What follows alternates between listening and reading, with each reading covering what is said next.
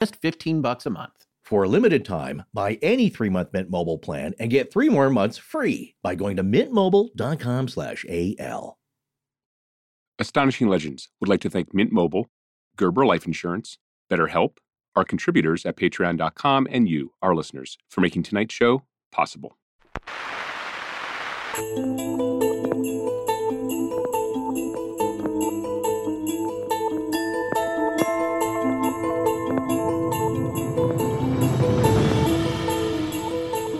Hey folks, welcome to the third annual Astonishing Legends All-Star Holiday Special. This show originally ran live on our YouTube channel on December 12th, 2022, but we're releasing it now to all our podcast subscribers as audio only. We have an amazing lineup of special guests in store for you. Forrest and Tess and I are thrilled to welcome, in alphabetical order, Paul Gledhill, Micah Hanks, Jim Harold, Richard Hatem, and Allison Jornlin. So get a fire going, have a little eggnog, and sit back and enjoy this year's special.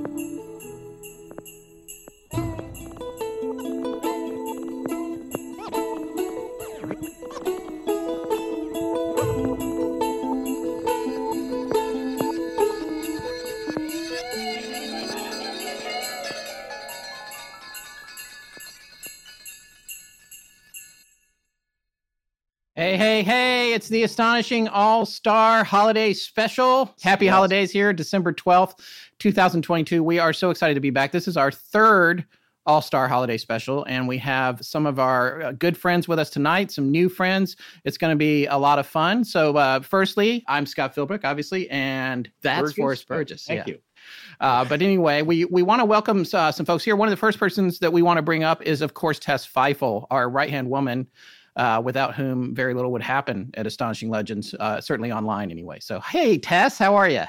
I'm good. Happy holidays. Happy to be here. It's so warm and cozy. Yeah, it is nice and cozy. Are you supposed to have like bad weather later? Because you're East Coast, right? So I have been so excited for this. I have not been paying attention. I thought you were going to say, do you have bad drinks? In which case, yes, I can't wait to show Rich. Okay.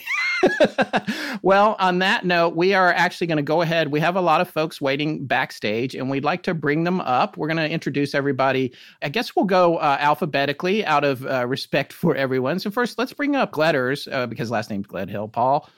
Hello, sir. Having a nice beer. This is our friend from the UK. So we're starting very late with him, and we want to thank him for staying up tonight. Paul, thank you for joining us. Oh, you're very welcome, and season's greetings and good cheer for all of you. Yes, good cheer, and it's great to have you here. And we'd also like to welcome our returning guest, Mr. Jim Harold. Jim, welcome. Thank you for joining us. Good to be here. Season's greetings, everybody, and glad to be with the august panel to have some fun, frivolity, and Fortean conversation. Yes, indeed. Thank you for joining us. Also welcoming back Mr. Rich Hatem. Richard Hatem, thank you for joining us, sir. And thank you for having a cocktail, even though it's 2:00 where you are. Or no, it's 3:00, isn't it? 3:00. It's now 3:00. Come on, man. It's just a martini glass full of Robitussin. So It's Christmas. It's a Christmas party. Come on. I'm not going to work today. It is Christmas. What do you want from me? And we're also welcoming back Mr. Micah Hanks, coming back to us from the mountains of North Carolina. Not too far from me. Micah, welcome back, sir. Indeed, welcome to all of you and everyone out there who's tuning in and joining this little holiday shindig. I, too, have brought some seasonal cheer in my, well, I guess my very merry Yeti mug. So good to see all you guys and a very season's greetings. Happy holidays to everybody. Happy holidays. Thanks for taking time. And then for the first time this year, we would also like to welcome Allison Jornlin. Allison, thank you so much for joining us this year. Hey, everybody. Happy holidays. Yes, I'm the designated driver for this evening. I have some wonderful cherry juice. Oh, nice. Okay. I'm drinking. But you know what? I did find that some little elf put this in the fridge. I love all things Fae folk. And this is known as the Green Fairy Absinthe. Oh, nice. Very nice. So I'm absinthe curious. So anything you guys can tell me about it, I'd love to hear. Allison, this is the perfect time to do it at the party live, and we'll just track exactly what happens. Yeah. Okay, well maybe I'll just try a little bit and try a little. Come on. I don't have like go wrong. It's supposed to cause hallucinations, I believe, like proper absinthe from the old days, right? Right. Well, like I said, it just showed up in the freezer, so and it's got the little green fairy on it. So I'm not really quite sure. If the fairies approach you, you're not supposed to eat or drink. Oh, that's a good point. That's a good point. If you start and I've also heard it tastes like anise, so I'm not sure. So it tastes like what? Anise. Okay. It's just licorice. It's licorice. Licorice. It's all licorice. Oh, okay. If you start seeing Scott with a top hat with a skull on it, you'll know that it's starting to take effect. Yeah, that's right. That's right. This is also from my favorite scene in Coppola's Dracula when Mina and Vlad Dracul have their date. Oh, yes. And they have some absinthe, and it always touched me. So that's why that's why I'm tempted. I think it depends on if it has the once banned ingredient wormwood extract in it, which I think is now legal. That's right. It's the wormwood. But I should say it on the ingredients label. But who knows? Other than that, it's just going to be a very strong alcohol. Right. And if you're the only thing I know is that from watching a documentary on is to pour it over a cube of sugar. Yes. That's right. That's right. But but you need a bunch of them to start seeing stuff. Oh, there we go. Thank you. That's thank you to the mechanic. He's our director back there. He's we go. Coming up with these images. Yeah, nice work. Well, before we start getting into our festivities and just kind of shooting the Christmas breeze, I want to just go around briefly and talk a little bit about who each person is and our backgrounds for people that have not seen Holiday Specials 1 and 2 or even heard of us, since this show we're doing public and live on YouTube. The first thing I'll say is I am Scott Philbrook. I'm co-host of the Astonishing Legends podcast. We're hosting this party tonight, and these are our friends. We've been podcasting about 8 years, and my co-host is Mr. Forrest Burgess. Forrest, do you have anything else to say about what you and I do for a living? It's just gone on way too long. It just seems like our episodes. We're very flattered that they want as much information from us as possible, as much deep divey kind of things. And when we have something fun like this, they're like, oh, I was kind of hoping you'd really deep dive on a particular topic, and they'll have several suggestions, but really it's a break for all of us. And it's really because a lot of us are podcasters here and have their own content creation projects that we're doing. But really it's a time to gather and celebrate what's gone on in the past year, which is what the holidays are meant for. So it's really a holiday and break time for Scott and I, and as well as our good friends and the amazing network and community that's built up around just having a show for free on the internet. And 8 years later, I'm amazed and really cherish this group of folks that I've come to call friends. And that's the most amazing thing that's happened. Regardless of anything paranormal, this is really, not only is this unusual, but it's really inspirational for me and Scott. And I'm just glad to call you all friends and have this network going. Indeed. On that note, Tess, why don't you say, how long have you been with us now, Tess? It's been 7 years. 7. I thought it was 21. Yeah. Her first episode was Dyatlov Pass, right? Mm-hmm. See, I knew that. It's just been amazing to have your help all these years. So thank you very, very much for keeping the front of the house going, I should say. Yes. I know. I'm watching YouTube comments. I think everyone's very excited to be here. There was a lot of comments about Star and Nice. Yes. Yes. And I said transcript will reveal all. Yeah. It just depends on where you got it, because I think in Europe it was, there's a long history and tradition. It's got slightly different recipes, but wormwood was the one that's like a lot of poisons. If a little bit, you could have some fun. Too much, and I seem to remember they made it legal a few years ago. They were like, no, it's back. I felt like I read something about that. Yeah, you could have versions of it, but it couldn't have the one poison ingredient, so it would taste like it. But the thing that at least got Toulouse-Lautrec all trippy, because if you look at some of the paintings, there's a greenish cast. Now it's theorized that he was painting a lot of that, or took inspiration while after several absinthes, because it was very popular in Paris of that time. And from what I know is you could import some of it. It just couldn't have that one ingredient of wormwood. But now that restriction may have been lifted. So, and there's a pretty good documentary on Netflix about the whole process. It's quite fascinating. But it's one of those herbal concoctions from Europe, like Jägermeister or any of those things that there's a lot of herbs in it, and it's fun in small amounts, but it can be abused to frightening proportions. But yeah, I've had some. It's the brand Grand Absinthe that a friend of mine got from Czechoslovakia, and it's just like a kind of a strong bitter alcohol, and I did not have enough to see anything that I wasn't no hallucinations, not enough to see Kelly Hopkinsville's goblins or anything like that. Well, I knew you guys were the right ones to ask. How about it?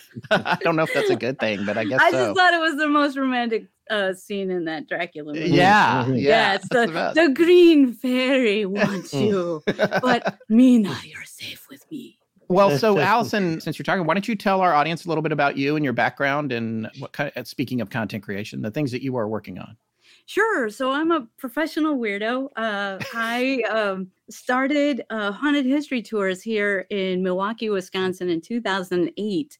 I loved it so much. And my brother lives, Mike Huberty lives in Madison, Wisconsin, our state capital. And I'm like, dude, bro, you got to do this. And so I helped him get started with his first one. And I was teaching then 4th grade. Oh. And so I just focused on that for 13 years. And he really built the business of American Ghost Walks into the successful money-making venture that it is. Yes. And here we are. He's on the right there holding so cool. Our American Ghost Walks banner during the Krampusnacht parade that we recently sponsored in Milwaukee. And I'm in the picture too, but I'm dressed like this. So, so getting in the goblin mode. We'll talk about that later. Yeah. But I'm full-time now. And this is Atlas Obscura actually covered our Krampusnacht this year. So that is so great. We feel really privileged. And it's actually, this was founded by author T. Krulos, who is a great friend of ours. He also runs the Milwaukee Paracon every year, and we're sponsors. American Ghost Walks is sponsors of that as well. And T. Krulos actually happens to be one of our very talented haunted history tour guides for the Milwaukee tours. Oh man, I want to come do these tours. This just sounds amazing. Yeah. So I'm left teaching behind a few years ago, and now I'm professional full-time weirdo writing haunted history tours for many of our different states. We're in 6 states right now. That is so amazing. Yeah. That's the coolest thing ever. That's great. Allison, would it make you more comfortable if we refer to you as Mrs. Jornlin? Well, actually, you know what? Oh, I have this Miss Jornlin mug in the other room. Have that, but you're still teaching. You're just teaching the dark side. That's right. Yeah. What grade is the dark side? Every once in a while, you get a little something. Like back in 2017, when all that UAP news broke, I ran in and told the kids, "Oh my God, look at the New York Times!" But this is what makes current events interesting to kids. Yeah, they didn't call you up at the next PTA meeting about that. No. We've had some complaints about Mrs. Jornlin. That's right. We have concerns. So, Paul, how about you? Why don't you tell our listeners a little bit about your show and what you're up to over there in London? Sure. Well, I'm just enjoying my time off. I retired in May, so I'm at university now and enjoying that. But I do have a podcast called Anomaly, which I do with my co-host Steve. And we have a whole bunch of good people on our side as well. So I've got to do a couple of shout outs to Uncanny Lassie and Bethan, who are both massive fans of both Rich and Forrest. And if I didn't mention that, then they'd kill me. But and Scott and Tess. It's too late. It's too late. Okay. But thanks. So yeah, you can find my podcast at anomaly.co.uk. But this is all about you guys tonight, and we met as far back as the Betsphere episode. That's right. That's series. Right. Yeah. Why? And are you allowed to tell people what you retired from, or do you have to kill everybody if you do it? No, I don't. Yeah. No, I can tell. So the reason I contacted you is because my little skill at behavioural detection. I used to be a cop, and I was working at Scotland Yard for years and years and years. Here I am now with a gorgeous Christmas jumper and beer. Yeah. So stand up so we can see it. Mandalorian. So a Mandalorian Christmas jumper. Very nice. Amazing. I've got no pants on, so I couldn't stand all the way up. No, okay, gotcha. Thank you for that. On Zoom, never say stand up. So we can... especially to Paul Gledhill. So, Jim, how about you? I think everybody should know who you are. You're the OG. Without you, certainly Forrest and I wouldn't be here. It's a true honor to have you back, as always, and to have you in our midst. Thank you. It's an honor to be part of this every year. I look forward to it. It's part of my holiday festivities on my calendar. So glad to be here. Jim Harold, host of Jim Harold's Campfire and the Paranormal Podcast and some other shows. And the only thing I can say for people of a certain age, you'll know what I'm talking about. I suspiciously feel like Paul Lynde right now. Because you're in the middle? Yeah. But anyway. If you could do an impression, I'd pay money for it. No. But people of a certain age will know what I'm saying. We just need one more person at the bottom to make it perfect, and Peter Marshall hosting. That's right. But Paul thank you guys. So glad to be here. Looking forward to it. Oh, there you go. Look at there that. You go. Holly backstage at the Hollywood Squares. There you go. Wow.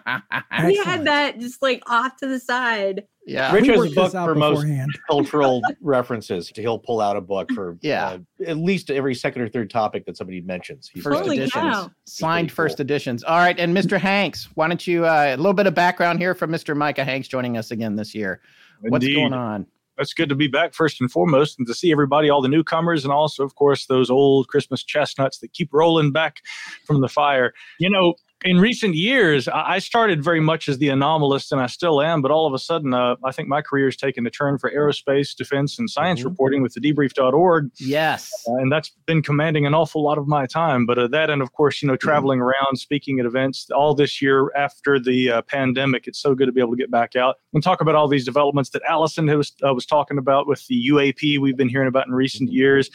A lot still happening in that sphere, but of course, I still love Sasquatch or his Christmas cousins, the Krampus, we all know, the Yeti, the icy stone giants, all the cryptid creatures, Christmas time. So it's great to be able to get back to our roots and to enjoy some time together here in the holidays. And of course, I bought a beer, or I brought one at least for Paul, since I owed him one after not getting a Beatles reference in there last night, Paul. So yeah, I know, right. So good to see everybody here. Really looking forward to the evening. Yeah, why don't you tell us, you had a guest appearance, albeit too briefly, on Howard Hughes' show in the UK. Can you tell us a little bit about what that episode was? First of all, it was with Howard Hughes, who has one of the very best voices in radio, in my opinion. An absolute crack short professional, cracking good. And, almost as good a voice, in my opinion, as the OG himself right here with that fancy microphone. The man, Jim Ho Harold. Yes. The studio, even at Christmas time, even looks a little spooky and strange like Halloween. But yeah, Jim and I actually have a long podcasting history together too. Yes. And I think probably one of the very earliest interviews that I went on, if not Jim's show, was Howard Hughes.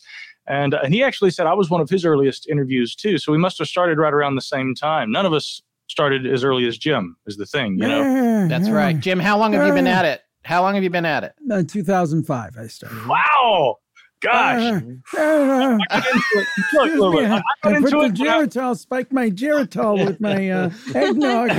I loved the Paranormal Report. That was my thing. That was those guys. Thank you. Cleaning the classroom after a busy week and I had to shovel out the guinea pig cage. I would turn that onto the smart board and I'd watch you guys talking about the latest move. And that would get me through all the not so pleasant parts. Oh, that's very cool. You're too sweet. And indeed, I enjoyed those days back in the day, Jim and I teaming up and having some fun. But again, that tradition very much continues right here. Back to your question, Forrest, Howard had me on talking about a sonic acoustic, same thing, an acoustic levitation technology that we reported on recently there at the debrief. Now, of course, the thing is I have to cover a lot of science, aerospace, defense, physics, astronomy. I love all that stuff. But I mean, you guys, you're like family. And so this, especially Jim. I'm a UFO guy through and through, right down to the core. I think Allison knows that too. And if I could spend more time just contributing dialogue to that subject, I probably would. But something else I love, and this is near and dear to Richard's heart as well. I got to share this really quickly. I was at CryptidCon this year. Oh, yeah. And look what I obtained from Mr. Easton Hawk, that remarkable, that's Ellison, here we are. Yeah. That remarkable artist, Easton Hawk. Oh. This is some original Mothman art that he produced. Wow. Easton, and there's so many great artists that attend that event every year. You know, Jen and Jamie, my dear friends. Gosh, so many talented people. But anyway, again, I love that Fortean side of it too. And so far tonight, Jim's the only other one who's dropped the F word, Fortean. I have too much egg nog, and it's hard to tell what I'll do. I hope we get into some of that too. All right, I'm done rambling. Go ahead. And so, Rich, what are you up to? What are you working on these days? Well, we just finished Titans season 4, so that's airing now on HBO Max. Excellent. And otherwise, I'm really just here to monitor Tessa's drinking. Okay. So there's going to be some beverage. Yeah, what do we got going on here? What is a can of Four Loko? What is this? Bud Light seltzer. When water isn't enough. The carbonation makes the intoxication effect faster. You can't only buy your drinks at a gas station. I got to get you all the way to a supermarket, a liquor store, something. Hi, I'm Dylan, and you're listening to Astonishing Legends with 4 Scott Philbert. Wait. Scofor Burf. Whatever. Back to the show. Well, it's just so great to have everybody here. And we have a few things that we wanted to talk about, and we can go sort of freeform on this. It's been an interesting year. It's been an interesting year for us. I guess, for us, we're trying to get our business ready for the next year, the coming year, which is looking a little bit interesting economically. I don't know how things are going for other podcasters, but there's definitely some exciting things happening there that are a little unpredictable. But we've got some great topics that we're going to cover next year that we're real excited about. And we want to do more junk drawers, which are live like this, which we're hoping that all of you would come join us on when we do those. We do that for our patrons. But in this past year, looking back, I wonder if anyone has any stories of anything unusual. And I'm actually going to start with one. I'm going to start with something that happened to me just 3 weeks ago. It's a bit strange, but I had a UFO sighting. And the craft that I saw was actually fairly close. So I'm just going to explain this. I was down at the beach at a family home that my aunt and uncle have. And I was outside bringing some stuff in from the car. And I looked up because I always look up since the show, probably the habit I got in about 3 or 4 years ago, thanks to all of you guys, listening to all of you all the time. And I looked up and I saw a red light and a couple of white lights, and they weren't that high. They were maybe 1,000 feet, maybe 2,000 at the most, just quietly hovering. I mean, dead quiet. No drone fan, no buzzing, no nothing. And I was like, well, that's strange. But the first thing I thought was it must be drones. And I was with a friend who is an ex-National Guard guy and actually has some military background. And he was like, it's got to be military because there are some bases in North Carolina. There's weird stuff flying all over the skies in North Carolina. But it was really just not that high up. And as I was looking at it, I thought it was a single craft and it had this red light and this white light. And then I thought it was a single craft. But then I saw when it started to move, I could see stars passing between the two light sources. And then it just slowly went away, still never made a noise. And then the two lights separated and the red ones became way more defined. And the only way I can describe it is kind of like one of the UFOs at the end of Close Encounters, the little ones that look like a jukebox. There was one that looked like a jukebox. That was what it had, long red bars on it. Like, I'm a car guy, so I'm going to say it's kind of like an old 300ZX or something, like a long red flat bars that were out. And then they went off and they went into different directions. Never made a sound. Altitude wasn't that high. Since then, I've seen a Cessna at the same height. And I would say whatever their like low cruising altitude was about the same height. My friend was just like, it's got to be a military thing. It's got to be a military drone or something. But he also couldn't figure out why it didn't make any noise. We couldn't figure out why they went in different directions. And the lights on it, the character changed as it went out of sight. So I've never seen anything like that. I've seen UFOs, but they were always pinpoints of light, like stars that changed course very, very far away, that were obviously under some kind of control. This thing was like, I felt like if the daylight had been on, I would have been able to really make something out. So that was something that happened to me just about less than a month ago, which it was strange. Yeah. So did it feel weird? Did you have a weird feeling when you saw it, or were you? Yes, I did actually. And I filmed it, but it's horrible. I felt so bad because you're just like, oh, wait, I'm another person with a fuzzy bad video. And I'm trying to hold the camera still. I tried to zoom in I've got a nice iPhone with the, 15 lenses on the back of it, but it still didn't look great. When I zoomed in, it didn't look great. So then I zoomed out and I kind of held it, but you can't tell anything. But what I can tell you is that they were not normal navigational lights that you would see on an aircraft. That wasn't normal.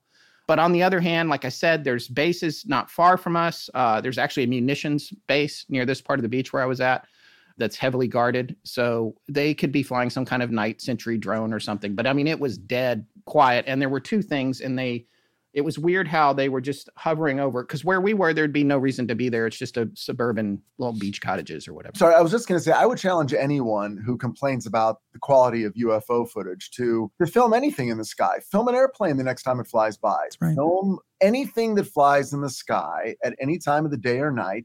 Just grab out your iPhone and try to film it and see if it looks like the thing that you know it is, much less a thing you might not know what it is. It's not easy. It really is. It's incredibly hard. You said something about bar. Was there a bar shape that you saw? Yeah, the lights towards the end. Just before I was in a bar. No. No.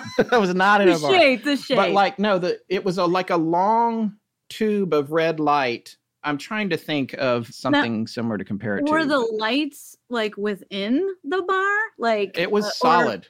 Or it was like solid red bar. Yeah, there was solid red bar and another red bar and a small red circle in the middle. Like it was a lot of lights. And that was as it got further away. And I don't know if they became visible because it was turning or something about its nature changed when it got further away. Because something I saw in 2016, I would describe bar shaped. Okay. But I'm not saying this is the mothership or anything. Right. Because this was broad daylight. Actually driving to work at 7:20. I got to be there at 7:30. And I'm like, what is that thing in the sky above it seemed above the overpass, but I didn't know. It was hard to judge like how high it was and where exactly, it seemed like it was right above the overpass, but then the end of the sighting kind of contradicts that. But it was two rectangular objects, and it looked like a gray bar with three white things in the middle. I think they were lights, but again, this is 7:20 in the morning, September 26th, 2016. And it was interesting because there was one up in the air, and then there was one to the side of the other one and lower. And they both looked exactly the same. And there didn't seem to be any movement. It seemed like they were just hanging there. And so I tried, like you're driving and you're like trying to get your phone to take it. It was not good because it was an expressway. There was just no way to do it and not die. And then I got off right after that and looked back and then saw them higher up in the sky, but they seemed smaller. And I have no idea what that was. I mean, I've seen drones and other things. And again, I'm not saying this is the mothership. Maybe it was like, could have been some weird kite or I don't know what it was. It's just like, I've never seen anything like that, but it was bar shaped. So that's why I wanted to contribbe that. Oh yeah. Anything to have you as my fourth grade teacher. You're the teacher I needed. Actually, this is Jordan. A UFO took my homework. I'm like, completely understandable. It happens to everybody. Actually, that day, as soon as I got to class, I had a free write with the kids. And I'm like, something amazing just happened, because I wanted to commit that into text before I forgot all the specifics. And then I shared, here's my free write about my extraordinary experience. And then I welcomed them. Well, share your extraordinary experience. So, we're always trying to come up with interesting prompts for the kids to write on. That's so great. That's so great. How about you, Rich? Have you had anything unusual happen this year? Or what's your favorite latest book? I will literally show you what I'm reading. But can I also say that these would make great stocking stuffers? Because it's a holiday show and, people are going to need things. So Susan got me a few of these for my birthday. Okay. Have you ever seen these? These are these little books A visit. And they're from a company called Biblioasis. Oh, no. And what they are, these are ghost stories for Christmas. It says, revive a spooky Christmas that's tradition. Great. Oh, those are very cool. You see the time of ghost stories, and they've got a bunch of them with these really cool covers, and then these really like fun illustrations on the inside. And they're all pretty short. They're just short stories. And some of them are by famous writers you've heard of, but they're through a company called Biblioasis. I'm looking at it now. And you can get them, and literally you jam them right in a stocking. So I've been reading them. They're really fun. They're authors I don't know. And so I've been kind of digging on that. And then other than that, of course, I've been reading UFO books, just, and texting Rob Christopherson, who could not be with us today. Yes, we did invite him. He was unable to attend, but yes. So, okay. So that's cool. And have you procured any new first editions that we should know about? Oh, well, there we go. What was the one last year? There was one somebody had. Scott, you had a first edition or something. Yeah, I've got my best one. Oh, it's another bookcase. Here's one that Scott and Forrest got me. Oh, yes. For my birthday, Aboard a Flying Saucer, Truman Bethurum. Yes. Signed. Yes. And, let's. Oh my Did God. you get your birthday card recently, the last few days ago? Yes, I did. Oh, very nice. And signed by Truman Bethurum. Yeah. But the books of this era are great. I mean, even if they're not great books, even if like it's been proven later that the total bolt, you still need the book. Look at this Flying Saucer from Mars. Oh, okay. This thing. Okay. By Cedric Allingham. It looks like it was published yesterday. This copy is so beautiful. Yeah. And it's actually from the year of our Lord, 1955. Wow. So this book is 65 years old. Yeah. And this era just produces the coolest looking books with the best covers. So you don't need to read them. You just need to buy them and then display them. Yeah, right. For no one, because no one comes over to my house to play with my books. So, Jim, what about this past year for you? You talked to so many people. You've got so many. How many shows do you have on the air right now? Well, I do the Paranormal Podcast, Jim Harold's Campfire. You won't believe what happened to me. Then I do a bunch of plus shows, kind of like you guys do your Patreon thing. Yeah. And a little bit of video here and there. So, and relaunching Crime Scene starting in January. Okay. Which I was stupid enough. I started a true crime podcast before Serial, but I put it behind a paywall, which was not smart business-wise. Made a little bit of a miscalculation. But nevertheless, just more of the same. I mean, a lot of great campfire stories. Would you want me to tell you a favorite campfire story? Yeah. What's some of the, some of the best stories I've ever heard are from your shows. Well, honestly. I have one real Twilight Zone-y one, and maybe I could do that one later if that's okay. But this was more, you said one of the weirdest things. This didn't happen to me, obviously, but it did happen in my hometown. Somebody called up from the Cleveland, Ohio area, and we have a lot of big hospitals here, kind of one of the things we're known for. And she works at one of those big hospitals, and I believe she was a respiratory or is a respiratory therapist. And one day she's working with this patient, and they have to transport this patient somewhere for a test of some sort. So there's a gentleman from transport and her were going down with him in this big, large freight elevator. So they get into the freight elevator, and the woman turns her face back out to the patient floor. And across the way is another elevator, which is like a passenger elevator. You can't fit a hospital bed into it. She looks up, she sees a group of people getting into the elevator, and they turn around, and there's a woman there who looks suspiciously like her. And she looks more closely, and she realizes that it is her. She's seeing herself. So that would be weird enough. So all day she's kind of puzzling over it. They take the patient down. They do with him whatever they need to do, bring him back. She continues to work. She just can't stop working because she saw a doppelganger of herself. So, it puzzled her all day. So at the end of the day, she's tired, tired from doing her job. Anybody that's worked in healthcare, bless them. That's a very tough road to hoe, tough work. She's standing by the passenger elevator with a group of other colleagues. She's getting in, and she turns around and looks out towards the patient floor. Across the way, there's a freight elevator, and she sees somebody with a hospital bed, a man and a woman, and the woman looks suspiciously like her, and it turns out that it is her. She sees her doppelganger the other way around. So essentially, she saw her own doppelganger twice in one day. Oh, wow. You know, that is a Twilight Zone. Yeah. And the thing is that, I mean, to me, what does this person get out of calling my show and just making this up? They don't get any money for it. Right. They don't get any fame. You know, I'm a mid-tier podcaster. It's not like their name is in lights.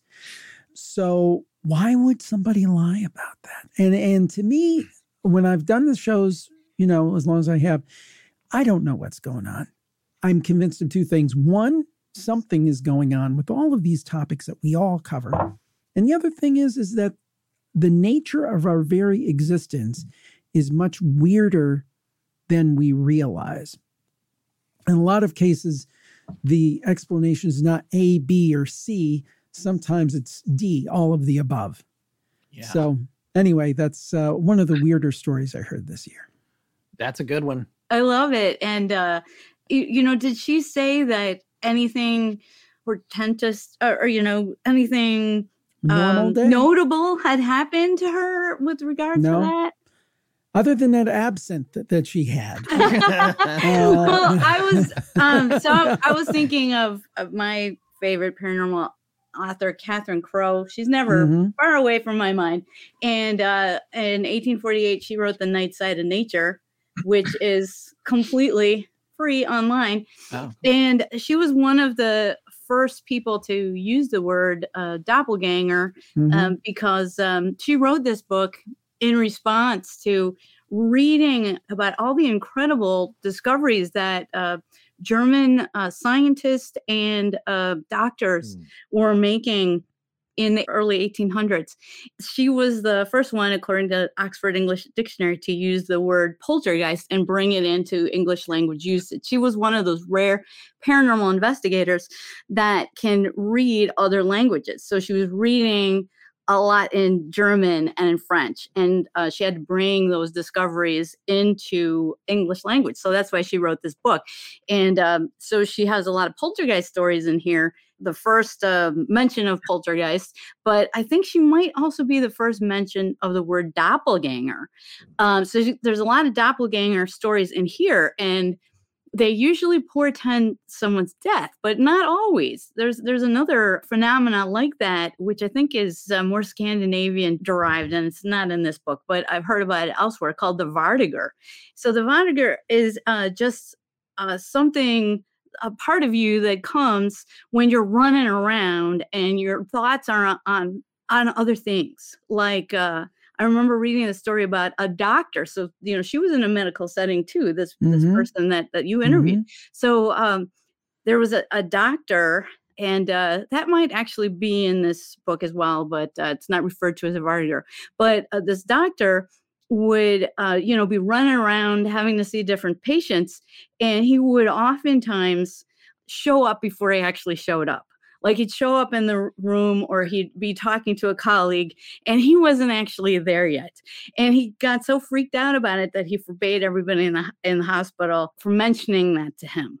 But Vartigers are more like, you want to be somewhere else, and you still have to do other work, but a projection of you ends up getting home early or getting to a patient's bed early.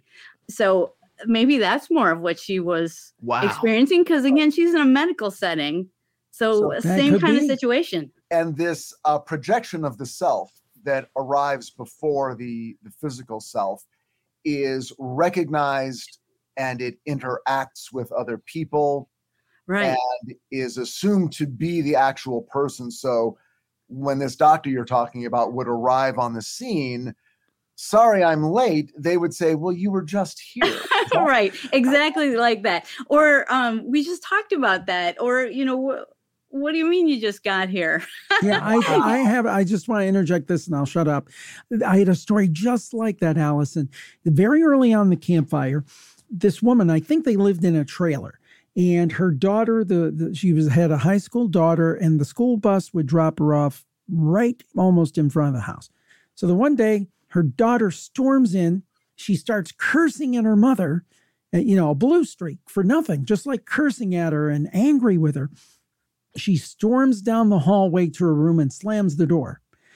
Not a minute later, her daughter walks in the front door very casually, like, "Hi, Mom, how you doing today?" And she said, "Well, you were just here. You just cursed me out." She's like, "What are you talking about?" So that reminded me of that one of arriving before you arrive. Right. That reminded me very much of that. Maybe she had that hidden, this anger, but it just, it had to explode out of her. Yeah, it's very weird, but that's a kind of a variety of doppelganger. And I think it was the Scandinavians that gave it the name Vardiger. So it doesn't have the same negative connotations as a doppelganger can sometimes have. Which you see your doppelganger, and that means you're soon to die. Or the fetch. It's called the fetch in Ireland. Yeah. So those are very negative connotations. But the Vardiger, no, not so. It's just you showing up because you're just that kind of type A person, type A plus person. Right. And then the other people are like, wait, now, is this really you or is this your projection? Because I don't. Well, you're the only person I've ever heard who's brought up. I always thought it was called the Vardogger, but Vardiger is a much more elegant pronunciation. I don't know if that's correct. Well, it was something I read about years ago, and it played a part in Mothman Prophecies because that's what happens to John Klein. Mm-hmm. Before he gets to Point Pleasant, he's been seen in Point Pleasant. And that's right. All right, let's toss in a little Vardiger action in there. Right, because that's in John Keel's book about people saying, "Hey, you were just here. Why are you back again?" And he's like, "No, I wasn't." There was that, and there was also a lot of people receiving phone calls from him that he never made. And he would show up places, and they're like, "Well, you said you weren't coming." And people hearing from him in various ways that he did not. He was not responsible for. So yeah, I love that. Boy, that is weird. That gets to a point where you can't even begin to explain the reasoning behind any of it. It's like, wait, what? That's real glitch in the Matrix kind of stuff. Well, it's remember, Richard. Hey, you got to remember their motivations are not human. One of my favorite lines. With the more humans I know, I prefer those motivations. Yeah. But it's also, you wonder about parallel universes and parallel realities, many worlds, slips in times where it's like that we all exist on a certain vibration or frequency, and that drifts in. You go down between the hills, and suddenly you're not listening to talk radio. It's the 50 station that fades in, and then you come back out and between the hills, and it's just for that moment though you were listening to a different reality. And so I looked it up, and of course this is what's odd is I just punched in the terms Twilight Zone woman, and it finished the search, and it said woman on the horse. And so that Twilight episode is spur of the moment for you folks. It's episode 141, and the setup is that a woman is being chased by a woman on a horse. She doesn't know why, and not to give anything away because Scott will yell at me, but he's never watching this, and this is it's not like it just came out last year. So basically the idea is that, there you go. She's basically haunted by a version of herself that was older, telling her not to make the mistake she made 25 years ago. So in that case, it's not just an image that you don't know why, but there's a desperate kind of a feedback loop that's created because she wished she could go back and tell her young self not to make this mistake. And of course, she didn't know what was going on when she was younger. She just thinks she's being chased by a crazy lady on a horse, which turns out to be her. So, yes, if you're interested in that, I think they took all of the Twilight Zones off of Netflix maybe last year, but which is a shame because they had all of them. And then you could watch the rarely seen season 4, which had the hour-long episodes. Yeah, which Rich Adam likes. He likes to bag on them. So. As Rich says, it's like it shouldn't be an hour. No, it's 30 minutes. That's why I put it on Blu-ray. Right. One thing that I think's interesting, Jim, about the original story that has tangentized into all these wonderful other side stories is there is actually something that I learned in school, a book that's always stuck with me by Marshall McLuhan called Understanding Media: The Extension of Man, which is a very abbreviated title, but the first chapter is called The Medium is the Message. And yeah. It's more of a focus that maybe the individual is not the unique person, but the hospital. So like even Forrest mentioning vibrations and all these comings and goings of energy, maybe it was bound to happen if you spend enough time in a hospital. Yeah. Interesting. That's a it's a lot of it's just funny how different people have different perceptions of what, a place is supposed to be haunted or not. And they always think, of course, with cultural representation in popular media, you only think that hauntings can happen in spooky old abandoned Victorian houses. I bring this up a lot, but I remember Jimmy Kimmel asking some of his guests, like, well, do you believe in ghosts? Especially, if their character involved a movie with one. He says, well, here's why I don't believe it, because, hospitals, people are dying in hospitals all the time. It should be chock full of ghosts. And what he doesn't realize is that, yes, they are. And it doesn't have to be an old hospital. It's just, there's a lot of just human emotion and imprinting going on. And if you talk to anybody who's worked there for quite a while, you will get some pretty good stories. And I have one. I don't know if I should read this now, maybe wait on it. I'll defer to Scott on that. But we had a pretty good one come in that for our Halloween stories episodes, we did a 3-parter and asked for people's stories. And this one, it wasn't so much scary, but we wanted to hang on to it because it is kind of heartwarming. It involves a subject that a lot of folks here are very interested in, and that is the near-death experience. Rich's favorite. It is one of his favorites. Mine too. Scott, should I read that? Yeah, email go ahead, now, read it. Okay. Yeah. Well, this came in, again, as I said, in our batch of Halloween stories, and I think we'll still do something with this. We'd never have met this person, but they sent another batch of stories, I think last year, here's your coincidence, for our Christmas call for stories, for heartwarming Christmas tales. And she had one, I'm not sure if we read that one then, if it made it, but she had a kind of a heartwarming one where this woman's a nurse, her husband's a doctor. Right there, it's like they have some knowledge of what happens when a person legally passes physiologically. And she got a call from her recently deceased father, who could also speak French. And she picks up the phone in the middle of the night, just rings, and it's her father's voice saying, je t'aime, I love you, several times. And she's like, wait, it sounds like dad. It can't be my dad. He just recently passed. And then the voice just kind of fades out. Talk about another Twilight Zone. And just kind of crackles away, and the call drops. And, it's the middle of the night, but her husband remembers getting the call. And of course, I don't think it showed up in the call log. So it's just one of those calls from beyond, which is another topic we all love. So anyway, that was the first story she sent in, coincidentally, for our Christmas stories. This one was for Halloween.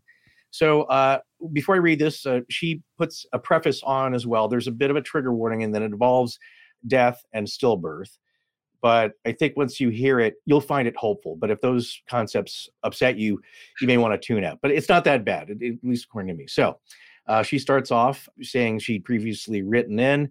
She has been graduated from university for 20 years now, and she's had some pretty astounding paranormal events, both in her professional and private life. But the one that she's going to tell here is the very first one that she experienced in the early 2000s. So this person wants to go by the name Sally, so that's how we'll refer to her. She says she was a team leader on an afternoon shift in a general medical ward where she worked. This was quiet during the afternoon shift of about in military time here and another country. So about 2:45 p.m. to about 11 p.m. And she says she's had a couple of hours before the end of her shift. And at that time, most patients had settled down for the night and everything was relatively quiet. And she had recently become a nursing graduate, or she had a nursing graduate on the team with them. And he came up to her and he said that he was, quote, unable to get a blood pressure on bed 16. And she asked him if he was unable to get a blood pressure because he didn't know how, or if the blood pressure wasn't registering in the Sphygmo, which is a blood pressure machine. And he replied that it wasn't registering. And she said she immediately knew something was amiss, and she ran into the patient's room and she saw her gray face on the patient and pressed the code blue alarm button at the same time. So now this is her in her words. The Code Blue team came straight to us, and happily she was resuscitated. 2 days later, one of the team from the ICU popped into the ward and told me Mrs. X wants to see you. She was sitting up in bed and still monitored, but extubated and smiling and happy. And she said, "Oh, I wanted to see you because I saw what you did for me." And Sally was a bit taken aback, and she asked, "Well, what did I do?" And the woman said, "When you pulled me back," she said.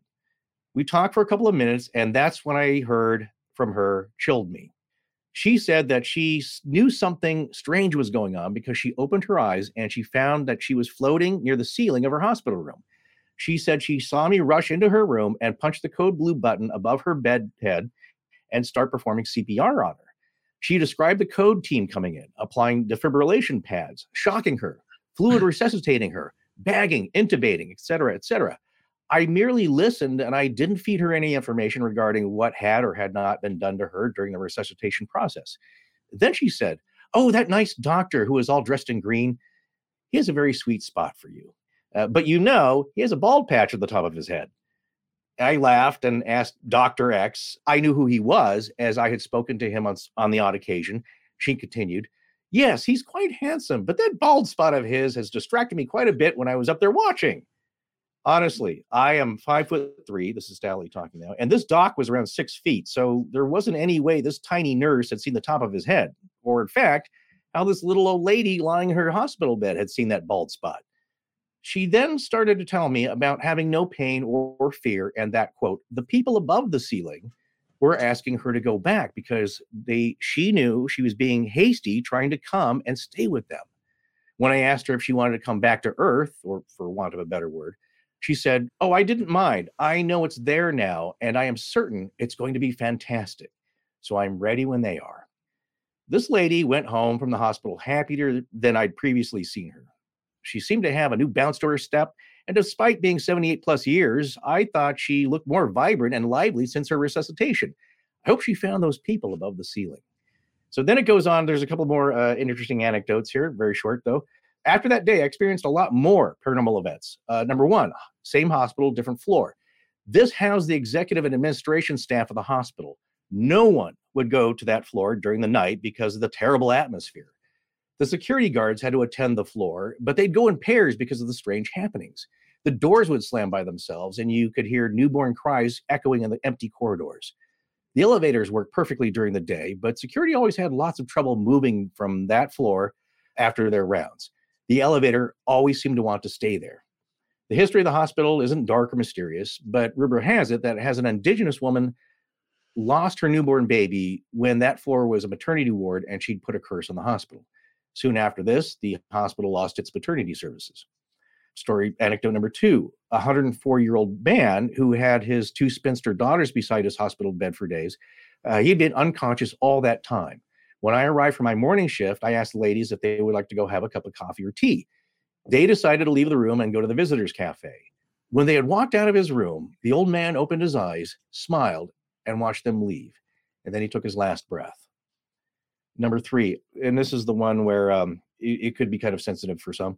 Number 3, I also worked in an operating theater specifically for emergency cesarean section births. During one particularly tragic birth, the baby was unable to be resuscitated after being delivered by emergency C-section.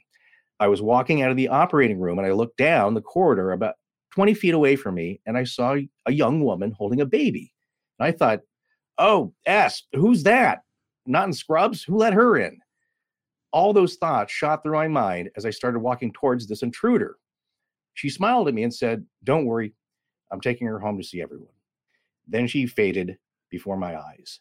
The stillborn was a baby girl. So there you go. And she says, out of all the things that happen in hospitals that appear to be paranormal, I have one more thing to add. One hears stories about empty hospital rooms having the bell go off when no one is in the room. My colleagues and I have experienced this more than once. Paranormal? Well, not for us. If a call bell isn't properly plugged into the wall socket or falls out, the call bell will ring automatically. It's a fail-safe method to ensure call bells are attached properly. If they're not, the bell will sound the alarm to alert the staff to repair or attend. That's a great series of events. It's great stories. I mean, it's yeah, and you have to think that for all the ones we hear, how many there are that you never hear, that nobody ever tells, they don't share, they don't email it to somebody like us or whatever. There's a lot going on out there. And it's interesting to me how skeptical people are when they listen to the show. They just think because there's not exposed to it more that maybe it's not there, but it's not. This is a weird parallel. But I was looking at yesterday. My wife just had on the TV. She had the John Taffer on, the bar rescue show. I don't know if anybody's ever seen that, but it's just like really loud, aggressive guy who saves bars that are going out of business. But one of the things that he's like, oh, I can't believe you're doing this. I should shut you down now, whatever, all that stuff. But one of the things that he said to this bar, they were like, well, we haven't had a lot of complaints, was he said 7.5 out of 10 people don't complain. They just don't come back. And that's like a statistic that he knows because he's been doing that for 30 years. And that's the statistic. Like, we don't have a bar, but like I always wonder about the stories that, that Jim tells and that sometimes we tell on our show. And it's like, how many out there, how many people aren't sharing them or aren't going to bother to share them, or something happens and they don't think about it. And it's funny too, because Forrest and I have also talked about what we call paranormal apathy, which is like right after this event, you stop thinking about it, you just go back to your regular life, or you go back to sleep, or you go back to what it's like, what is that? I don't know what that is either. And when I was talking about the UFO story from earlier, I found myself just in the next hour, I was like, I should be really way more freaked out. And then I was like, what's for dinner? You're just like, okay, wait, was this an earth-shattering moment? Well, I don't know. It's gone. I can't do anything about it now. It was really bizarre. What's for dinner? And then the next day you're thinking about it. And the only reason I thought about it more is because what we do.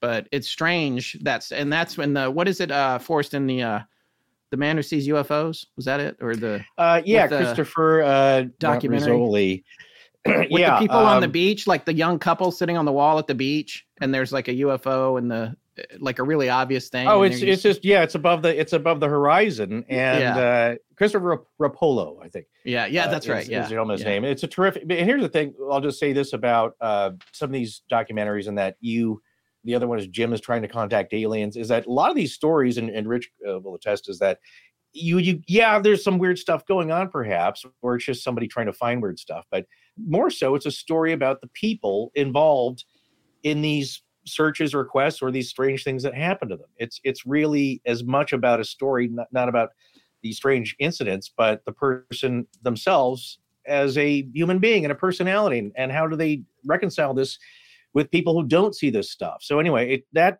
documentary is fascinating. It's very touching as well. But there's a couple that they look like they're on a date having ice cream. They're like, you see that light there bouncing up and down on the horizon? Like, it's not the sun. They're like, yeah, it's kind of weird. Yeah. And then they go back to eating their ice cream because, like, well, how do you process that?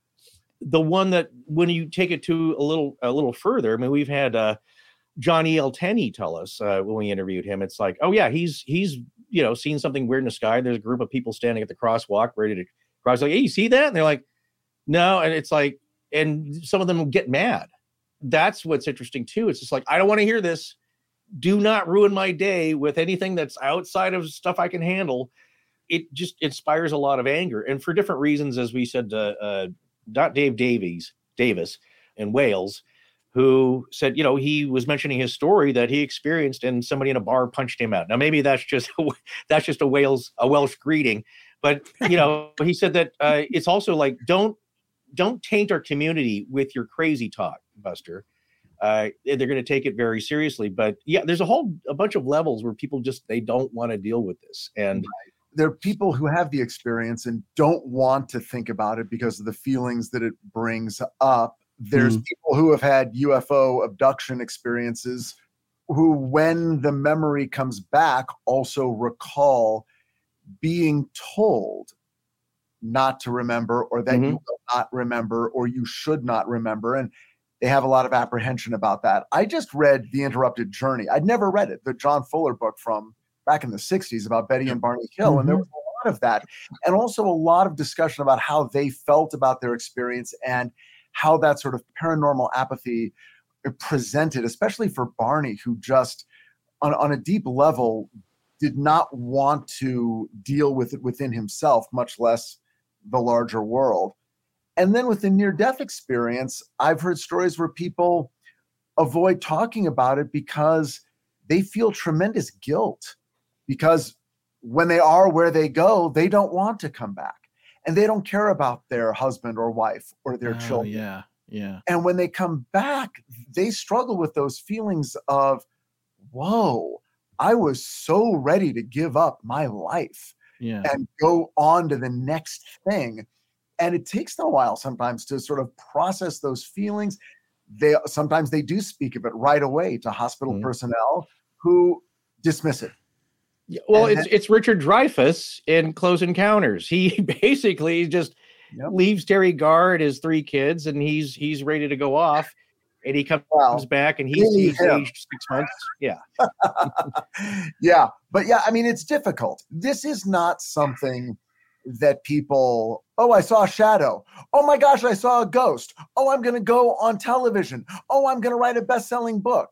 That does not happen unless you're reading the Skeptical Inquirer, in which case apparently it happens all the time. Right. It doesn't happen. Right. Okay. And the times it's happened, we all know about it. And we all know it's fake. Yeah. I hate to ruin anyone's Christmas, but Amityville is fake. No, thrown down the gauntlet. So here's my other angle on that. It's like when it's popular, as more and more people start to discuss the paranormal, you see these tropes being discussed, and it's like, okay, it's easy to dismiss this angle, whether it's like, oh, we've heard this so many times before, now we know that this is not true, kind of an angle. In that the Amityville, it's like, if you have one thing going on, and again, I was referred to it with the Patterson-Gimlin thing, is that, or as we said, Jose Chung, the great X-Files episode, is that there could be multiple things going on. Like you said, if there's paranormal apathy, perhaps it's a programming not to remember it, but also your own subconscious reaction to it to keep yourself in your own sanity. And then there could be multiple things going on. So what I was going to say is that at that house, yes, the one family could have been making that up to get out of the house, whatever reason that's mundane, but it doesn't necessarily mean it's not haunted. It's like the Patterson-Gimlin film. Yes, he could have been in the middle with a guy in a suit off camera, and he's got his Kodak K100 shooting 16 millimeter film at the creek, and then a real Bigfoot walks in. They're not mutually exclusive. So, like I said, there's several levels, and I think that also adds to why it's hard to research some of these things. I think there could be multiple true things happening at once that it's hard for us to parse because we have no puzzle pieces to figure out here. We only see one really weird thing happen, but there could be multiple levels to it. So, a minute ago, Jim was talking about how the world is stranger than it appears on the surface. And we spend a lot of our time in the supernatural ghetto, digging through boxes and stories and knocking on doors. But for everyone who isn't us, they hear this stuff and they're like, well, yeah, I don't know, maybe, except didn't happen to me and doesn't really affect my life. And it does sort of beg the question that if it does happen, why doesn't it happen more to more people? There are a lot of people who have an open mind and like to hear stories and will believe it, who have had no experiences. But I wonder why phenomena only sort of reveals itself to a smaller portion of our world. Maybe it's happening to a lot more people. Like you guys were saying before, this is just so fascinating to me because I've, pondered this myself about some of my own experiences that kind of just went under the rug. And then years later, you're lucky that you're triggered and you're like, wait a second. And I'm all about it.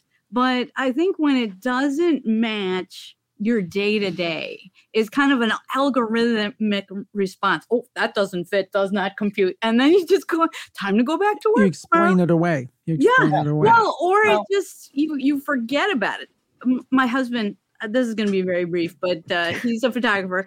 He went to this old abandoned drive-in theater, taking all these arty architectural pictures. And then he just he's in the screen, he stumbles out of the screen, he's not paying attention to anything. And as he walks out, he sees all these people surrounding the area in black robes, and they're banging the heck out of this old car. And he's like, whoa, and he just backs away and then gets the heck out of there. And some people are driving in and they give him this look, like when he's going out, they give him the look, and he's like, whoa, what did I just stumble into here? And I was at one of those boring baby showers that we're all obligated to go to as women. And he told me this after he picked me up, and that should have I am always looking to be just popped out of the mundane. Please, God, help me. And he gives me this story, and I'm like, oh my God, that's incredible. And then, you know what? We're just like, forgot all about it. It was a Sunday, had to go back to work on Monday, forgot about it for years. And then we're watching this is not paranormal. That's why I'm using it to explain kind of the similar thing. Yeah. We're watching this movie on a Saturday night years later. And I've already fallen asleep on the floor. And then Scott like jumps off the couch and he goes, oh my God, I was there. And it was American Movie, which was this famous movie made about another movie called Coven. Coven, yes. Not Coven. That was put together by Mark Borchardt, who was a Milwaukeean. Yeah. And that was the filming of a crucial scene that they happened to flash at American Movie. Yeah. And but I was so ashamed of myself because then it all came flooding back. Yeah. Oh, and, look at that. He was it. Coven. And, yes, Coven.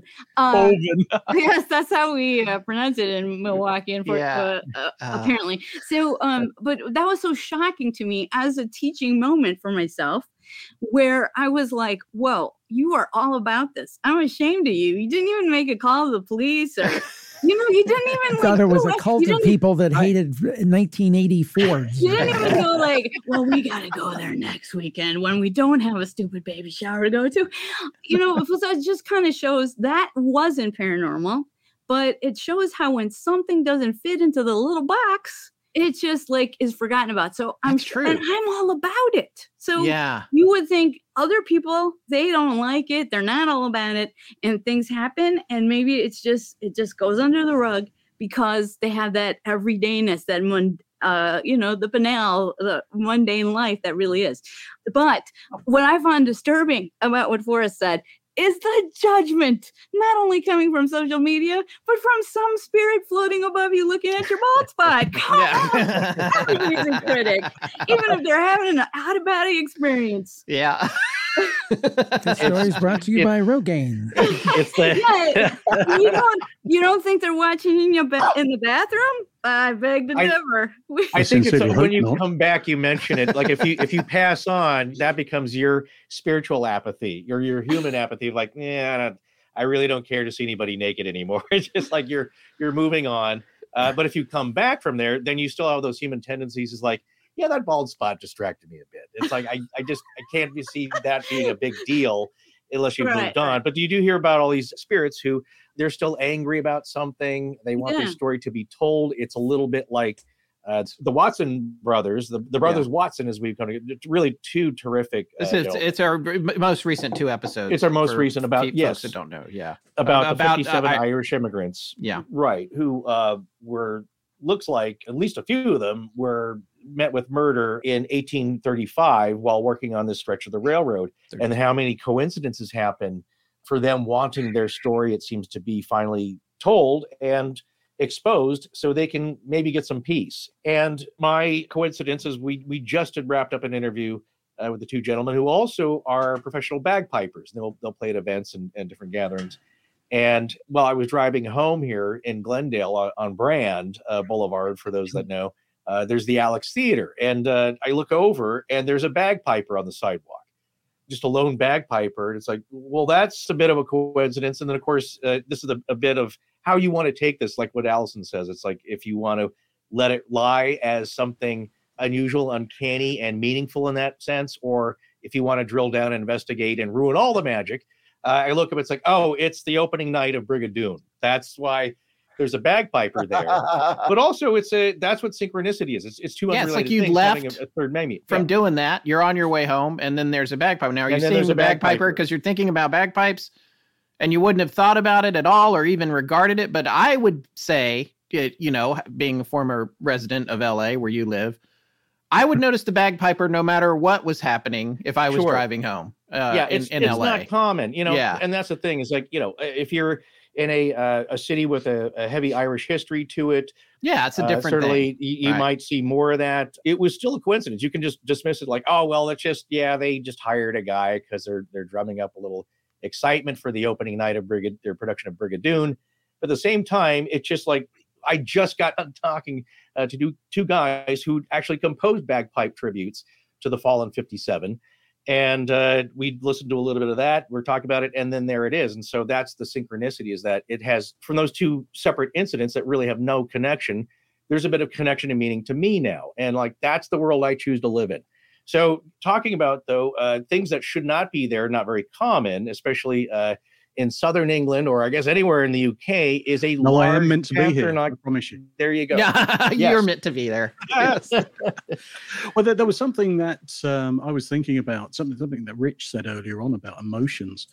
And emotions reminded me of something that had happened a few years ago. So I go slightly off topic here, but I guess I kind of remember talking to you on one of the Junk Drawer episodes about this, about 999 calls that came into the control room. So over there, you guys have 911 and we have 999.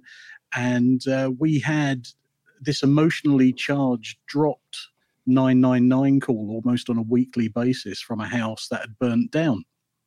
And most of the children in the family were killed in that fire. The telecoms company was saying, well, this shouldn't happen. This call shouldn't be coming in.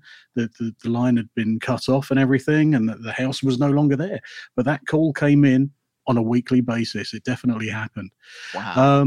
Yeah. When there was somebody on the call, a voice? Oh, we'd pick it up. Yeah. I was in the control room once when one of those calls came in, and the computer system automatically tells you where the subscriber is. And it went back to that address. Nobody, if you called it back, it was just a dead number. But when you picked it up, was there talking, or it's just no, just completely dead. Wow. Yeah, nobody there, and it had to be looked into because there's a service level of response to dropped calls because anything could be happening. And crazy thing. Where were we? So, UFO sighting. I had a UFO sighting this year. Okay. And I was with my co-host, Steve. He's in the chat tonight, so he'll be able to attest to this. And we were up in Yorkshire visiting with Paul Sinclair. And we were on the cliff tops at Bempton. And you know how it is where you have an area with no light pollution and you can look up and you can spot satellites coming over, and they move at a really good lick through the sky, and you can only just work them out. They're a pinpoint of light. But we had one like that, and I was very happy with this light traveling from west to east out over the North Sea, that this was going to be a satellite. But once it got directly over us, it started to tumble slightly in the way that it was moving, and it ended up veering off at about 60 degrees towards south, which is not the behavior of a satellite, I'm sure. I mean, Micah might be able to assist with that one, but certainly back in my RAF days before I joined the police, I'd never seen anything like that. So yeah, bizarre. But big cats in the UK, it's a big thing. Since COVID, I mean, we've had sightings of big black leopardy type cats in the UK for the last 30, 40 years. And I was chatting to, in fact, another friend Mike has got, Rick Minter, who I know. Rick's a top guy. And, we were discussing this in, I think it was the last episode of my podcast. And I was out helping Rick put some cameras in as we were investigating a site just outside of London where deer are being taken. And at sort of the same time every year, the carcasses of these deer are turning up, and that they've been stripped right to the bone, and there are tooth pits on the rib cages of the animals, etc. So there's plenty of good footage of these things. But I had my own sighting back on August 16th, I think, 2020, and I was absolutely blown away by this. And that's the date. That's the exact date you got, because I have these August files 16th, that you shared. yeah? August 16th, 2020. Yeah. So I was at the top of a hill near where I live. I'm an amateur radio operator. I enjoy all that stuff, and it's nice to get away from all the electrical interference. So get up the top of the hill, and I'm adjusting the antenna on top of my car, and it's just coming up to dusk, and this black cat comes off from the right-hand side, walking across the freshly harvested field to my left-hand side. And this thing was just all muscle. It was just amazing. And they're not native to the UK. and they're not paranormal either, but they're not supposed to be here. And I guess the thing about these is that so many people feel that they don't exist. It's just not enough people have seen them. But this one, and I know the Mechanics got a couple of live footage. So this is this is one of the pictures of it sitting down. It actually turned around to face me at one stage, and my blood ran cold. But there's a couple there which really will show the feline. There you go. Oh, wow. I mean, to give you an idea, this thing was the size of a Labrador, and it was longer than a Labrador, probably half as long again. The next day, I went out into that field, worked it out. It was about 50 to 60 paces from where I'd been standing. So at the time that I saw it, I was quite happy that I'd probably have been able to get back in the car. I kept an eye on this thing for the best part of 20 minutes. And at that time, I just started phoning everybody. And I got on the phone to Paul Sinclair and said, look, you are not going to believe what I'm seeing right now. And he's very blunt, is Paul. And he says, well, what are you seeing? And I said, I've got a black cat. He says, well, what are you bloody doing talking to me on the phone? You want to film it? and he was right. So I managed to take quite a lot of photos. And the best part about the iPhone, I guess, is that even though the video wasn't overly great, the live photo on the iPhone was able to create those little snippets of footage. But yeah, this thing was amazing. And there are various reasons. Didn't you take a bucket out in the field? Or didn't you do a scale experiment? I did, yeah. I did it the next day. Worked out. In fact, you might even have the photos of that. But I took a measure and a barrel out into the field, put it down, worked out roughly the height of this thing and the length. And yeah, it was easily the height of a Labrador. I mean, this thing was just so beautiful, though. It's a killer. It's an apex predator, but it was absolutely stunning.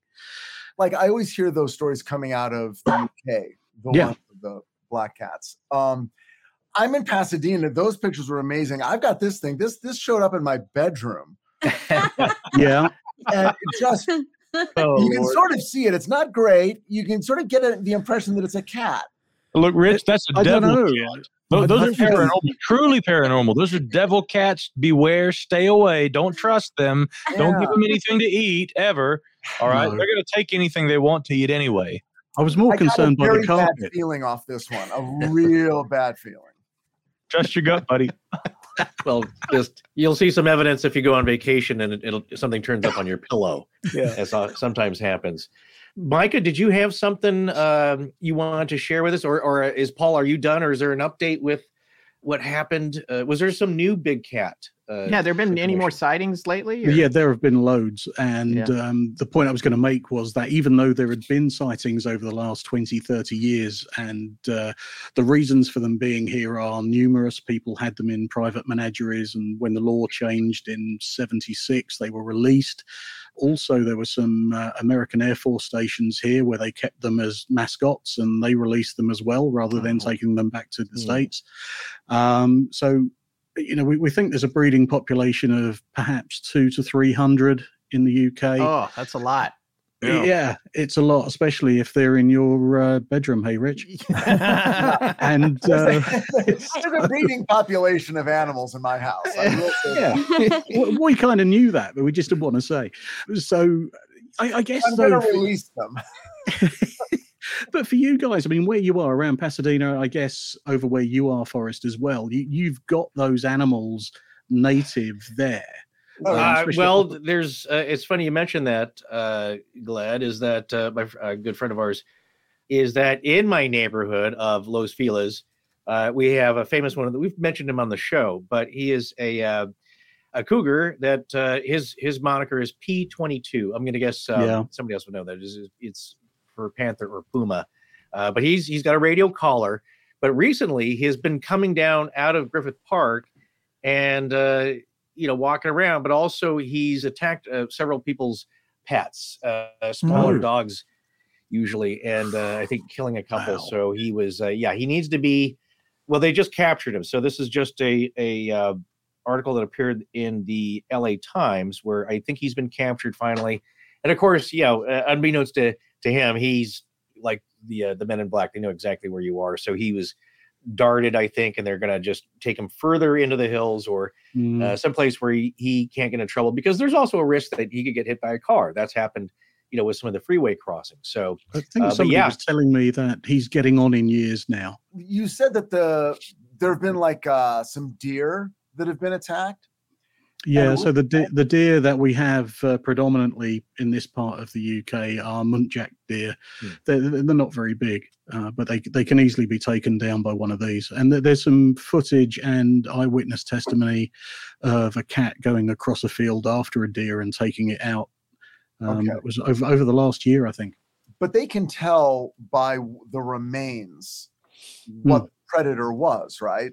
Yeah, they can. They can do tooth pit analysis. Now, the reason for myself and Rick putting out the cameras to try and get, obviously, video footage of these animals as they're walking through, but also the area where the carcasses were found last summer. We're hoping that they're creatures of habit and come back round this way and then take the deer in the same place. Right. So there's rhyme and reason to predator behavior. Yeah. There's evidence, teeth marks, as you pointed out. I only bring it up because it brings us back to cattle mutilations, which have been going on for decades and do not fit these patterns at all. No, that's right. Completely different. I mean, Paul Sinclair investigated some mutilations on sheep and I think maybe some goats too, up in Yorkshire, and it just stopped one day, and it's all very bizarre. But there was a whole spate of them, and I think the farmer lost about 15 sheep.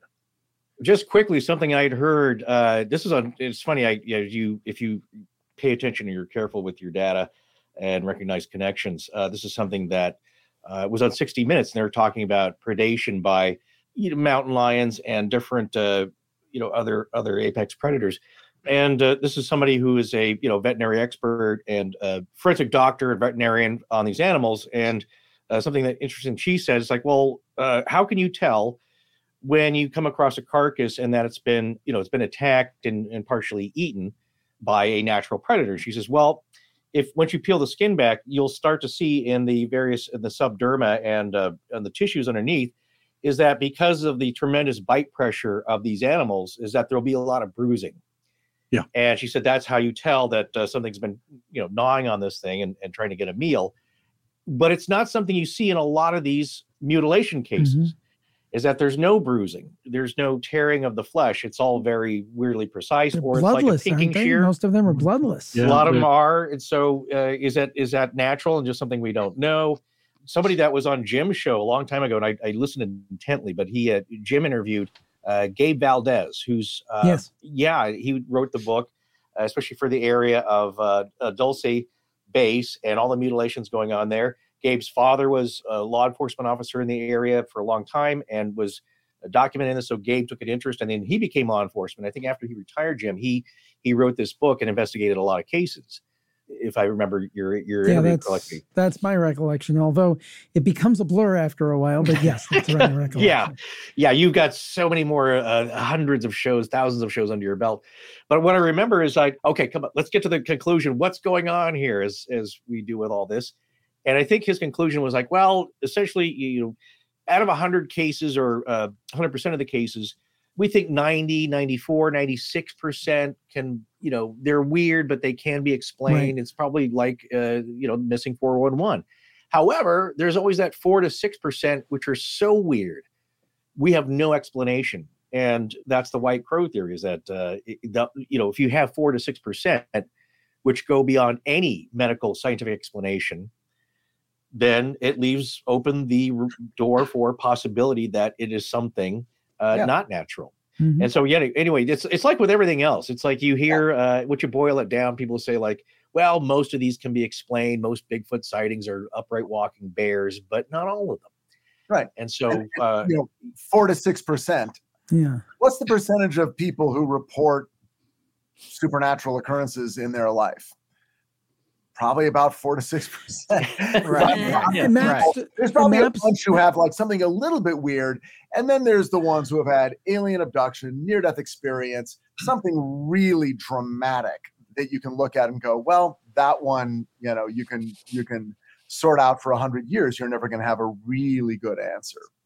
I interviewed Dr. Michael Shermer about, I'm sorry, Allison, I'll just finish this. And I interviewed Dr. Michael Shermer, who's probably the best known skeptic other than James Randi, the late James Randi. And actually, Shermer was a real gentleman. I mean, I disagreed with him about things, but he was open to discussing, which I really appreciated. And I said, well, Dr. Shermer, let's say we almost exactly what Forrest was saying. Let's say I agree with you in 93, 94% of the cases that things can be explained, whether we're talking about ghosts or UFOs or all this Forteana stuff. What about that extra few percent? She said, oh, we know all about that. We just put that up on the shelf. And it's like, wait a minute. No, take that off the shelf. Don't put that up there. Let's take that off and let's examine that, because that's what's interesting. Right. Jim, that's one of my favorite quotes. Yeah. Because I heard that interview and I use it all the time. It's like, we have a 10% we have no idea about. So we're not even going to look at that. Like, that's the part you should be looking at. But I also get it that you have no tools. Yeah. You're going to have to get out of your box. Right. He uses 94% of the buffalo, and we use the other 6% of the buffalo. What I don't understand is why these big cats, ABCs, like, why are they even controversial? Right. Because, like, here in Milwaukee, there have been cougars that live in Wisconsin, and in 2015, there was a cougar that got into the Milwaukee area. And so my husband likes to take walks at night. So at that time, 2015, I was like, watch out for the Milwaukee lion. And I was just joking. And then the next day, I was looking at a community forum from our neighborhood. And there were sightings like a block away. Oh, my God. And I was like, what? But my point is, we know that these cougars exist, but like the DNR, the Department of Natural Resources in our state, has such a problem with the idea when people report melanistic or black cougars. Yeah. And I don't understand why this is such a sticking point for people. We know that other animals have melanism. Right. Isn't it possible that cougars would have melanism? And so some skepticism is just ridiculous. It reminds me of a critical thinking class I took in college way back when. My professor was a journalist. He shared with us an argument he got in with his editor about whether or not there were coyotes in Wisconsin. And, the professor was like, well, I have reports, from witnesses that there's coyotes. And he says, absolutely not. There are not coyotes. And now I see coyotes in my backyard, like not all the time, but this is within the city limits. Yeah. But it just shows you how narrow-minded people can be. I mean, I understand skepticism about like a dog man or something like that, but we're just talking about a cougar that may have melanistic qualities. That does not seem like such a problem. This is Jordan. My melanistic cougar ate my homework. Oh, that's okay, Richie. It happens all the time. You see, this is... I'm the best teacher ever. You really are. You really were. Well, Micah, first of all, I did want to hear about your acoustic levitation, because Scott famously was ridiculing me about the sonic saw technique being used at ancient sites like Tiwanaku. And I thought, like, well, why not? Possibly is that how they got the cuts so perfect? But we never sorted that one out. We just left it as just an open wound. But you said you also had some other updates of something strange happening. No, I have nothing interesting to talk about. Merry Christmas. Everybody. Good night, Micah. Thanks for coming. My pleasure. Good to be here. Yeah. First of all, the sonic levitation thing, as far as I know, has very little to do with the idea of the movement of large stone blocks. That was recently a prospect raised by a commentator, which, of course, is always going to be the angle that people take. We're talking about very small things, exceedingly small objects. I mean, little particles that can be captured in a standing wave. Now, this has a lot of medical benefits. This has a lot of unique possible benefits in terms of industry. I don't see any kind of explanation for how the pyramids were built, per se. But it is interesting. Sonic levitation, ladies and gentlemen. If you want to go on Amazon.com, you can actually purchase sonic levitation kits. You can see this in action for yourselves at home. A great last-minute Christmas gift idea. Might even fit inside of a stocking. Now, coming back to the big cats here for just a second. We get a lot of those kind of reports down here in the southeastern United States as well. Allison, to your point about, oh, wow, if we saw coyotes around here, yeah, I see those in my backyard too. But back a few decades ago, it's funny how people would have been resistant to that idea. The large cats, it's incredible. I mean, I see unequivocal, for instance, video footage of what are obviously large cats, similar to what you were just showing us, Paul. And people will say, "Oh, that's that's a house. Look, oh my God, look, Rich has got another photo. Two of them right there. He's got a problem. Got a real problem. Rich, here's your problem. They're multiplying. Okay." I know. We started with one, then one went melanistic. I don't know. The trouble with tribbles. I see people look at the footage and the photographs of what are unequivocally large cats, at least larger cats. And they'll say, that's a house cat, a really big one, but it's just a house cat. And I'm like, listen, let me tell you something. In North America, confirmed, all right, we not only have the western cougar and the Florida panther, the eastern cougar is presumed to be extinct. I have questions about that. But we've also got jaguars that are actually ranging up into Arizona, Texas, Louisiana, Mississippi, and other states. There's archaeological evidence as far north as Pennsylvania of the existence of jaguars in the United States, okay? Back then, it wasn't known as the United States, newsflash. I've talked with hunters, I've talked with hikers, I've talked with people right here in Asheville, North Carolina, who, just up the road from where I am, say that they have actually seen what they believe are some variety of large black cat. And based on the description they gave me, the modeled appearance of the cat's fur, I guess, it's pelt in the sunlight, seem to describe to me a jaguar, because even you got to keep in mind, jaguars generally known as being yellow with black spots, but they have a color morph that some can go under, where they have a dark brown kind of a coloration. Under the right lighting, you'll notice they still have those same spots. And so, and again, Paul, Rick Minter and I've talked a good bit about this. We had him on the program with Mike Mays, did an excellent show on the Sasquatch Tracks podcast talking about all of this. The description I received talking with a hunter in my area who said he saw one of these things, and he didn't try to shoot one, but he looked at it through his rifle's scope so he could get a better look. And he said there were clearly splotches or blotches on its coat. This seemed to be a description of a jaguar and its actual spotted appearance, but having undergone that color morph. Now, to Allison's earlier point, if big cats can undergo color morphs, and let's just look at this for a moment, okay? Not just jaguars. We also have a lynx recently that was spotted in Canada that had undergone a black color morph. We also have tigers that undergo a black color morph occasionally. There's an interesting hypothesis I have, and this ties in with something that is not related to cats per se, but we've seen it in moths, frogs, all kinds of other animals, what's known as industrial melanism, where an animal, as a result of environmental changes, can sometimes rather quickly undergo mutations or other kind of changes that result in a color change that's beneficial to its survival. So I ask, the tawny cougars that we see on the East Coast, presume extinct, but we still hear reports about black panthers over here in the eastern United States. Is it not impossible, or rather I should say, is it impossible, that a color morph is undertaken by those cat species too, like lynxes, like tigers, like jaguars, and other known large cat species? I don't think it's crazy. The interesting thing too is that I've noticed that there's, in terms of the distribution, a bit of an overlap between sightings of where these large carnivores, cats, occur, and where sightings of Sasquatch tend to be prevalent. Where the eastern cougar is presumed to be extinct, we don't hear as many reports about wild men, but I can go back and look in the New York Times archives in the late 19th century, and there are a lot of reports of wild men encounters. But out west, where western cougars are still prevalent, again, there seems to still be a prevalence of Sasquatch reports. We have in the Florida Everglades, we have this, reports of the so-called skunk ape, and that's where the panther species in America that's still, again, well known and very much alive. I've seen videos in recent days. The Florida panther is still seen. So I wonder sometimes if the overlap between the environments where those large species tend to be reported, if that overlap isn't indicative of environmental factors that allow or are conducive to their sustenance, food, perhaps coverage, and, maybe even just the warmer temperatures in some of those environments, or other factors that may be conducive to their prevalence and their continuance.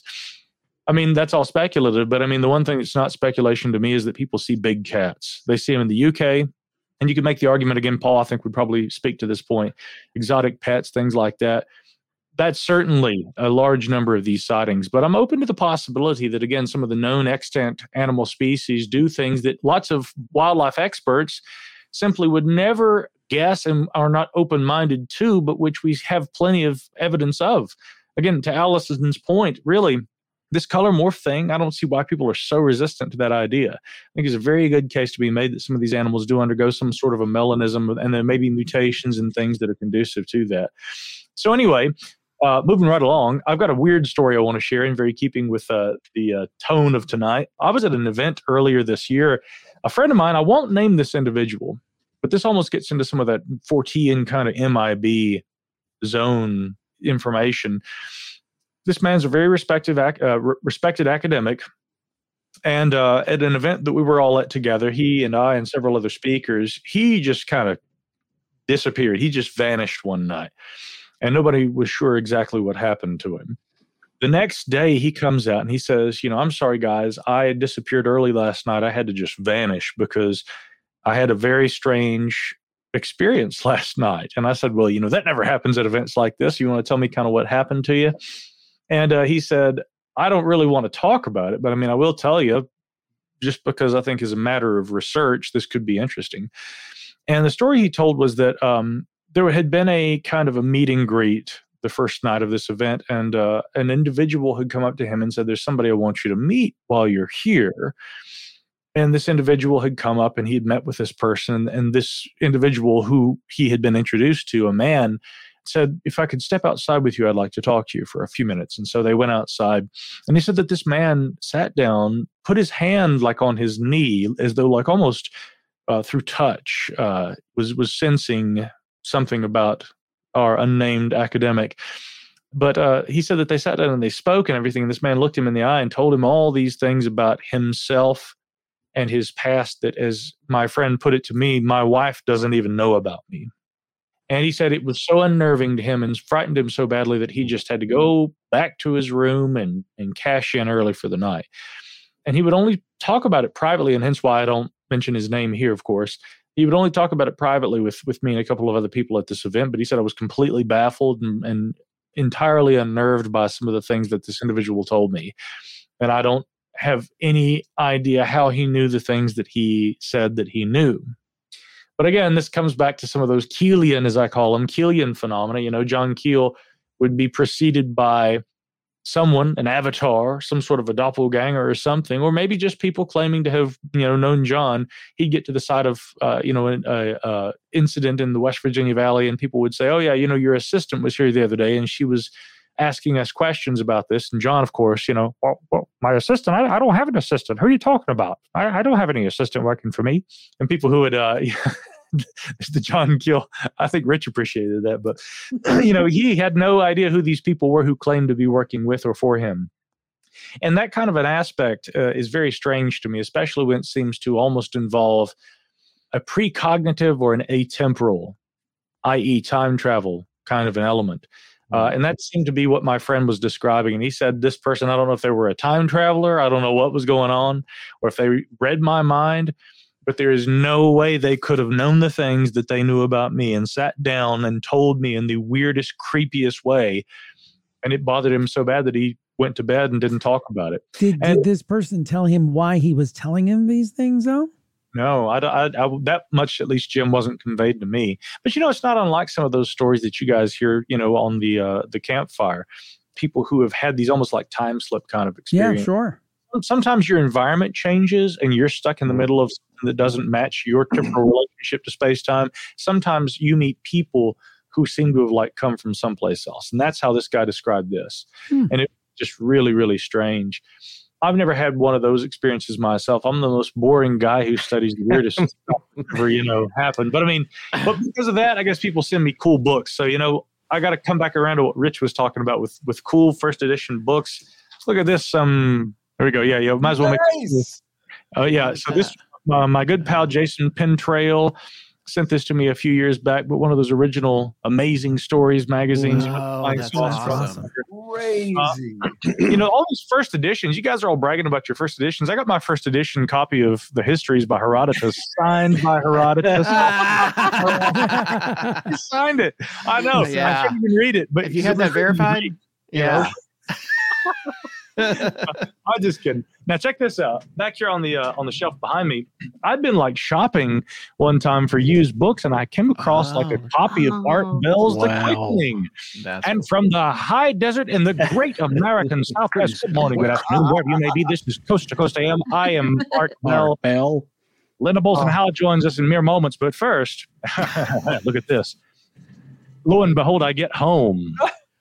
Oh my God! Wow. Signed by the master himself, Art Bell. Amazing. That's amazing. What a surprise was that. But East of the same Rockies, thing. you're on the air.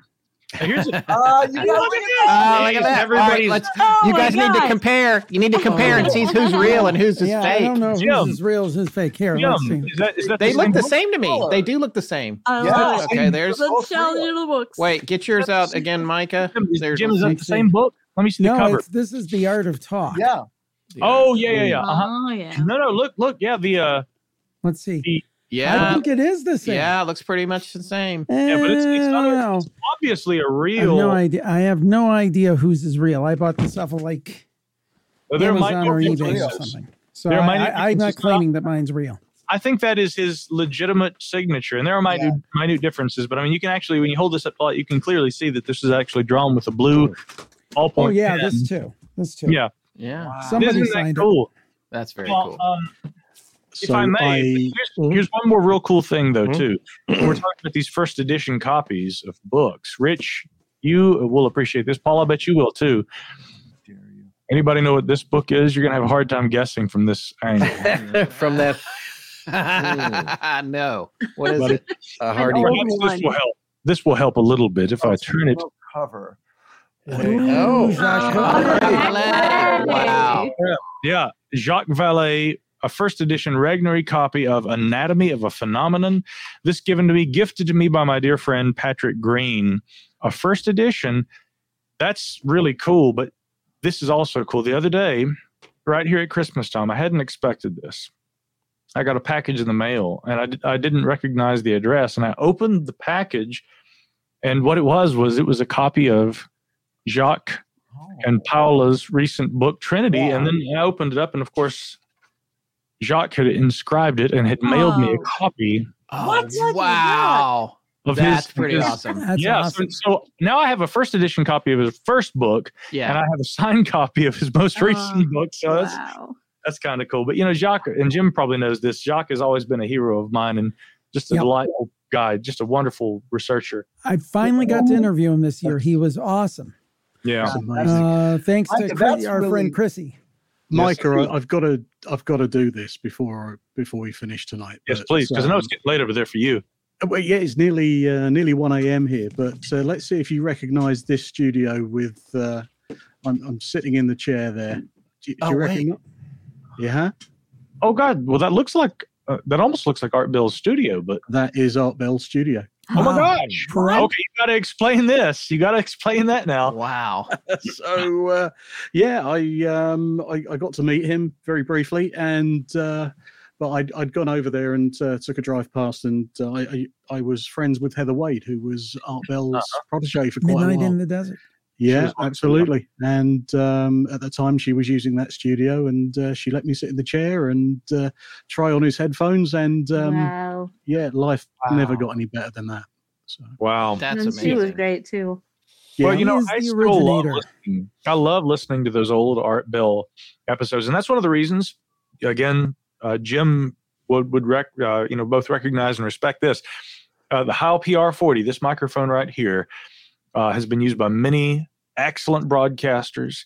Jim Harold is one of them. Leo Laporte is one of them. But Art Bell he used a lot of different microphones, but he always said he loved the sound of the PR40. Now, I saw him using an Electro Voice RE20. I saw him using other microphones too. He even had that headset thing, which Jim, you may know what that headset mic was. It looked like something you use while you're flying an aircraft. But I always heard him talk about the PR40. And that's the reason he probably used Heil stuff because he was a ham. Mm-hmm. And Heil made a lot of stuff for ham radio operators. Mm-hmm. Yeah. That's awesome. It was known that he would, after his program at night, he would sign off and then he'd get on his ham rig and he would talk to hams all over the world. And there are some recordings even of art. Yep. So imagine that after you've listened to him doing his late night broadcast, you get on your ham radio and you're tuning in and everything and listening to everybody. When there's Art Bell, you hear that unmistakable voice, just chatting with his buddies, the hams, He is the originator. I always say this. Yeah. Everybody that does this in any form, whether it's traditional broadcast, it's podcast or whatever, that's the guy who set the standard. He's kind of, Paul, our guy for late night shows here in America is Johnny Carson. I equate him to Johnny Carson for late night shows. He is that to paranormal radio and by extension podcasts. He is the originator and he's the one that I think in many ways made it all possible. Absolutely. Absolutely. Yeah. Well, one thing that we would like to do now before we start to wrap things up, I think, is talk about somebody that most of us know. And Glad, I know it is so late there. You are free to jump off if you want, anytime you want. I'm going to stay to the bitter end. Okay. All right. Ride it out. Winston Churchill would be proud of your... I hereby raise my glass to you, Sir Paul. We can fight them on the beaches. We will fight them in the streamyard. So we wanted to take a moment to reflect on someone who several of us have interviewed, some more than others, and also was a good friend of Allison's, been on your show several times, Jim, and that would be Linda Godfrey, who recently passed away. Yeah. She's an amazing author who was a pioneer. She wrote this book, several books, but we had her on to talk about Monsters Among Us, The Beast of Bray Road. She was an expert on, among many other things. When we had her on, it was amazing because her ability to peel back the layers of things that accompanied these cryptid sightings and these strange sightings in a way that she looked into details that a lot of people overlooked and found common ground and really strange circumstances around things. Yeah, that is so cool. But I don't know, Allison, maybe you want to talk about her. I know that you were close with her. Yeah, I just love Linda. And call back to Paul. One of her last projects was Return to Wildcat Mountain. She made a movie with her son, Nate Godfrey, about the melanistic cats, big cats in Wisconsin. And look at that. Yeah. Wow. So this was just a great project that she worked on with Nate. And she was just such a mentor to me. It's a great loss because, not only did she bring to light the Bray Road Beast, which is our wild man in Wisconsin, starting in the 80s, she was researching just the end of the 80s. She wrote a lot of books about a lot of things. Even, her last book was, I believe this one, Haunted Wisconsin. And which is really cool. She even got me into the book and I contributed some stories. So I think this was probably her last book because it's 2021. But other than, being this great journalist of the paranormal, she was really just a friend that couldn't be surpassed. My friend, our mutual friend, Kevin Nelson, who's an author, he referred to her in his comments after he learned of her death that she was kind of the den mother for Wisconsin researchers. And I mean, that certainly was the case for me. She just, back in 2017, I was doing a lot of YouTube videos investigating local paranormal sightings and not so local, all the way from Milwaukee to Chicago and back again and again, because I thought it was important. Like, hey, we're having a big flap. Somebody's got to get there on the ground and actually take video of the sighting locations. So she was really worried about me, and she gave me a protective amulet, and she hung it in my on my rearview mirror. And it was actually gifted to her back around 2006 when she did a monster quest about the Wisconsin man bat sighted near La Crosse, Wisconsin. And the witness actually, gave her this amulet, and then she gifted it to me as protection because I drive around too much. And that was just, it just shows her kindness, and that she would just think, that was just one of the things she gave to me.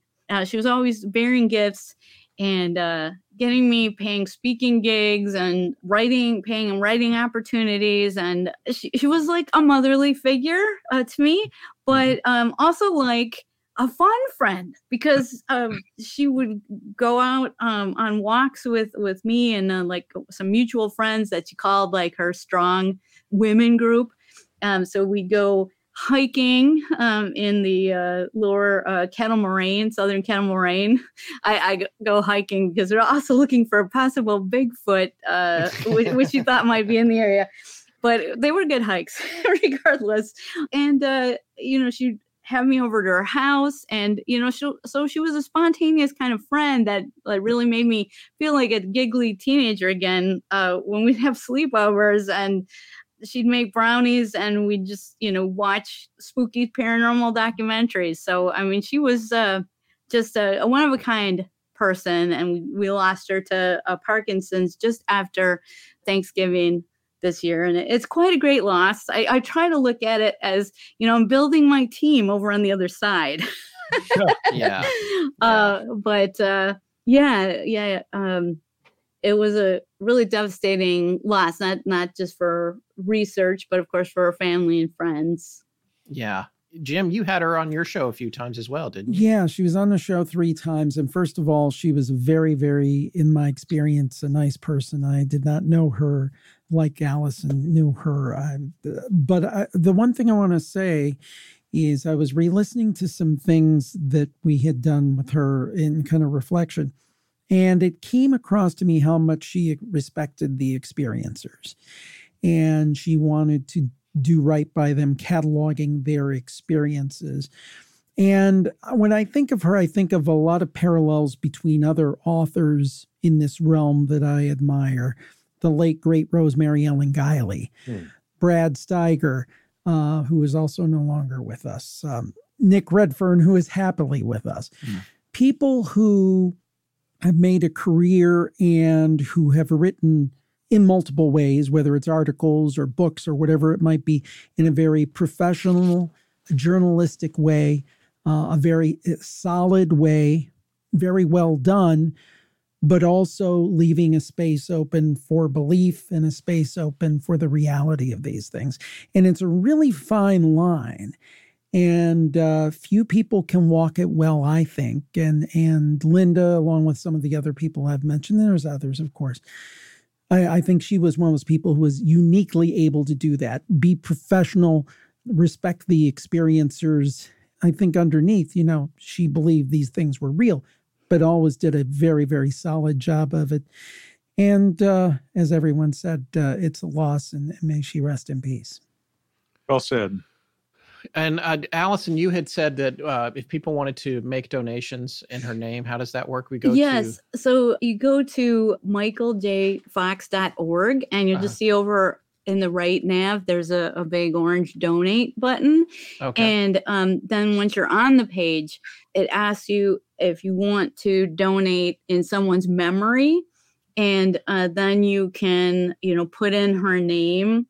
And if you happened to know her like I did, I know her husband, Steve, is still answering some of her emails. So you can put that email in and send a message to him. But, I'm sure, the family is probably notified in some way. But it's just a really nice gesture. And it's also, I think Parkinson's is a devastating disease. And it's great to be able to at least, use the passing as a way to, get more donations for Parkinson's research. And also buy her books and read them. Yeah, absolutely. And like you said, Jim, she was very open-minded. She was very respectful of the experiencers. And she was also open to being skeptical. When I became skeptical about certain things, I mean, she still embraced me and was open to discussing it. And So, I mean, she really taught me that, you know, you don't have to believe everything that comes your way to be an investigator. She was an investigator that investigated. And, you know, when things, you know, didn't seem to line up, you know, she would talk about that. She would just lay it all out as she found it. And I really respected her and, you know, just loved her as a friend. I think too, it's so great to see other women in this. No offense to all the men here. You all do great work as well. It's none taken. No, you're right. You're absolutely right. But growing up a weird girl, especially going to Catholic school, which you'd think, you know, all the ritual, they'd accept me more. But, you know, I read Beast of Bray Road when I was pretty young. And we need more of that. We need more little girls reading weird books. We need more women and, you know, folks just getting involved and feeling confident and not feeling kind of like the same thing. If you like metal, if you wear a Metallica shirt, they go, what are your 5 favorite albums? I always have my 5 favorite albums and my 5 favorite cryptids at the ready. So hopefully if you're, you know, a woman and you're intimidated for any reason, take her, you know, trailblazing as an example and do the same. Because I think that's probably what she would want. Yes, thank you. I wasn't on the interview, but just fire writing, I can tell.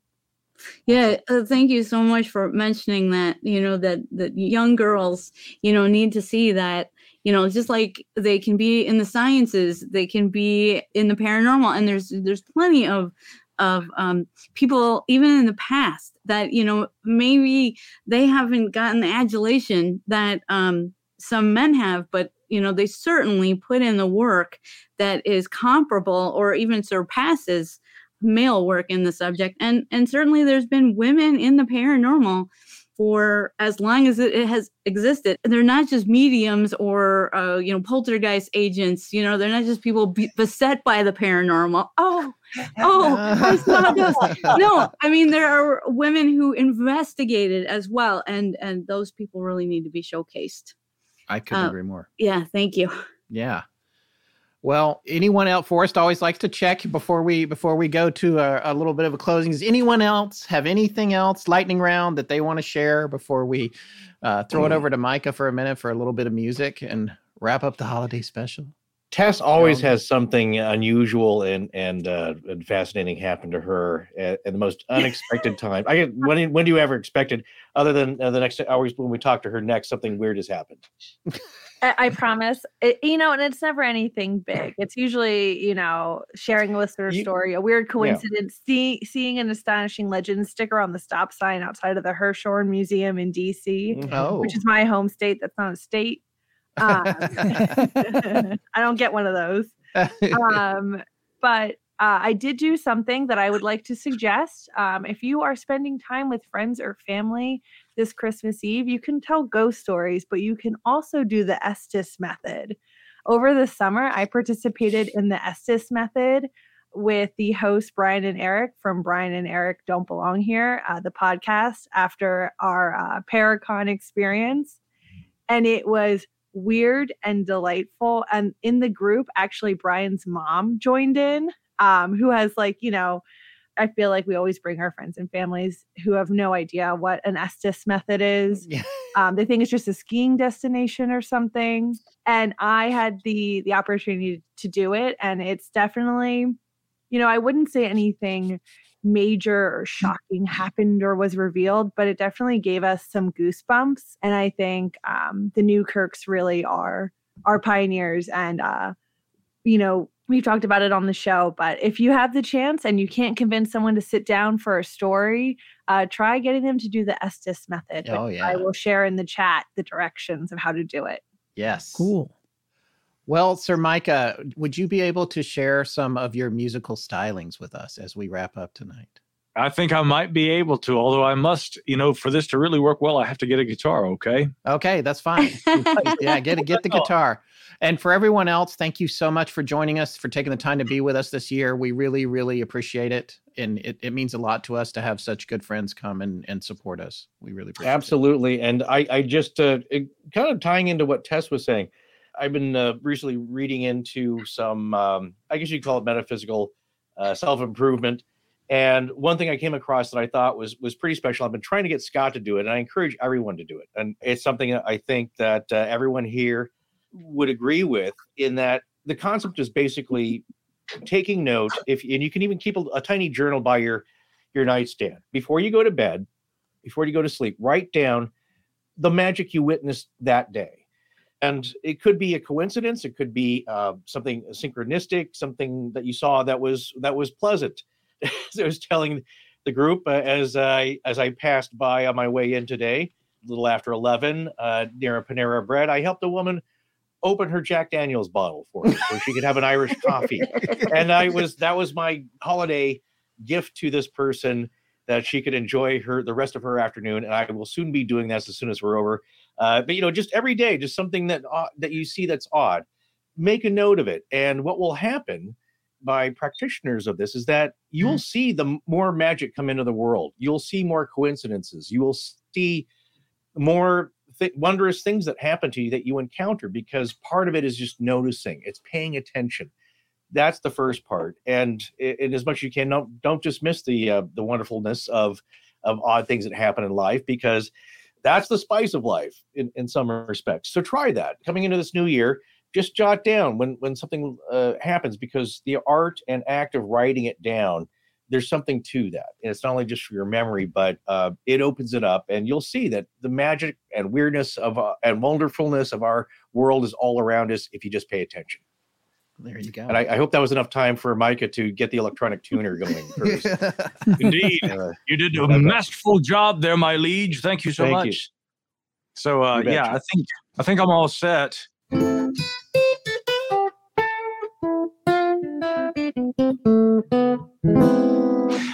So, along with Linda Godfrey, unfortunately, in recent days, we also lost a tremendous icon in international ufology, A.J. Javard. A.J. was arguably the best-known Brazilian ufologist. He was a dear friend of mine, too. Spending time down there in Brazil, and I've spent a lot of time down there in Brazil, I got to know A.J. very well. And, he was a kind person. He was supposed to be at the International UFO Congress this year, and he wasn't able to make it because of some health problems that ultimately claimed his life 2 days ago. And so, like those icons, again, AJ, Linda, so many others, some of the folks that Jim mentioned there, Brad Steiger, tremendous friend, influence.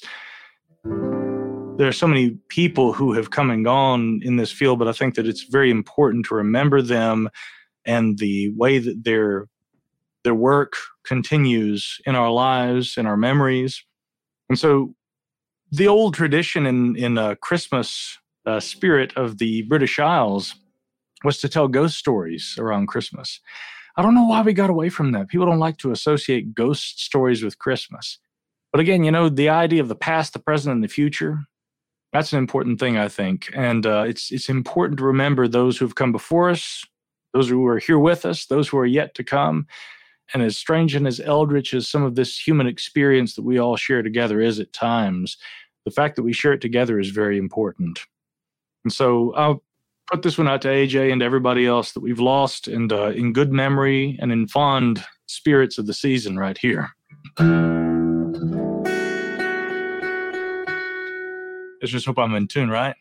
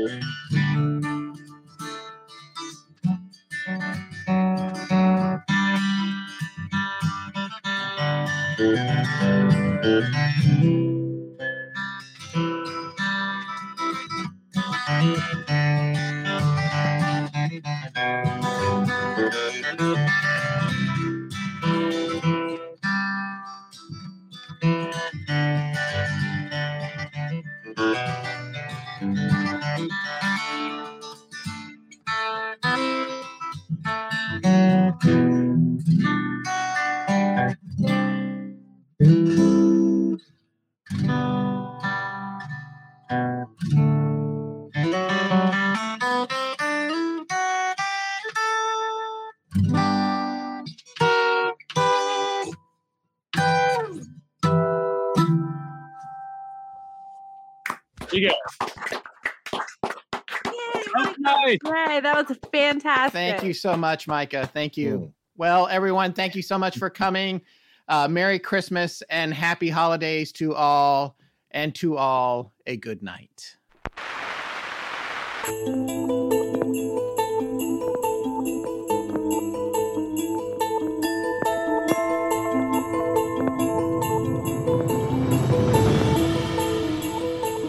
Thank you so much for joining us, folks. Reminder that if you want to see all of our beautiful faces and the live chat replay, you can catch the video version of this episode at youtube.com/astonishinglegends. A very special thanks to our astonishing friends, Paul Gledhill, Micah Hanks, Jim Harold, Richard Haddam, and Allison Jornlin. Check out their shows and work at Anomaly, anomaly.co.uk. or micahhanks.com, MICAHHANKS.com, jimharold.com, or if you want to see Richard Haddam's latest work, you can watch Titans on HBO Max. And of course, Allison Jornlin and her brother's company, AmericanGhostWalks.com. Happy holidays, everybody, and thank you so much for joining us. We'll see you next year. Please remember to support our sponsors. They help keep the show free and the lights on in Blanket Fortiana. In a daily struggle filled with traffic jams and wearing headphones to avoid conversations with others, we rely on two men and a podcast about Bigfoots to get us through the day. This is Astonishing Legends. Astonishing Legends is edited by Sarah Voorhees-Wendell at VW Sound and co-produced by Tess Feifel, who is also head of research and the social media manager. Our technical producer is Ed Vicola, or as we call him, the Mechanic. Special thanks to our announcer, John Boland. Our theme, which is available as a ringtone, was composed by Judson Crane at foundermusic.com. All other music and sound design for the show is composed and created by Alan Caressia. Our logo was created by Tommy Beaver Design, and our animated graphics for social media and YouTube are done by Joshua Sloan at deadstreetproductions.com. Every episode going back to September of 2020 has a transcription available on its corresponding webpage at our website. Earlier transcriptions can be made available upon request to astonishingcontact@gmail.com. Astonishing Legends would not be possible without you, our listeners. Visit our store at astonishinglegends.com or interact with us and other listeners on Instagram, Twitter, Discord, Facebook, and YouTube. You can also visit us at patreon.com/astonishinglegends, where patrons have access to additional bonus content, including the Patreon exclusive show, Astonishing Junk Drawer, which is available every week. The main show is not. No part of this show may be reproduced anywhere without permission. Copyright Astonishing Legends Productions. Good night.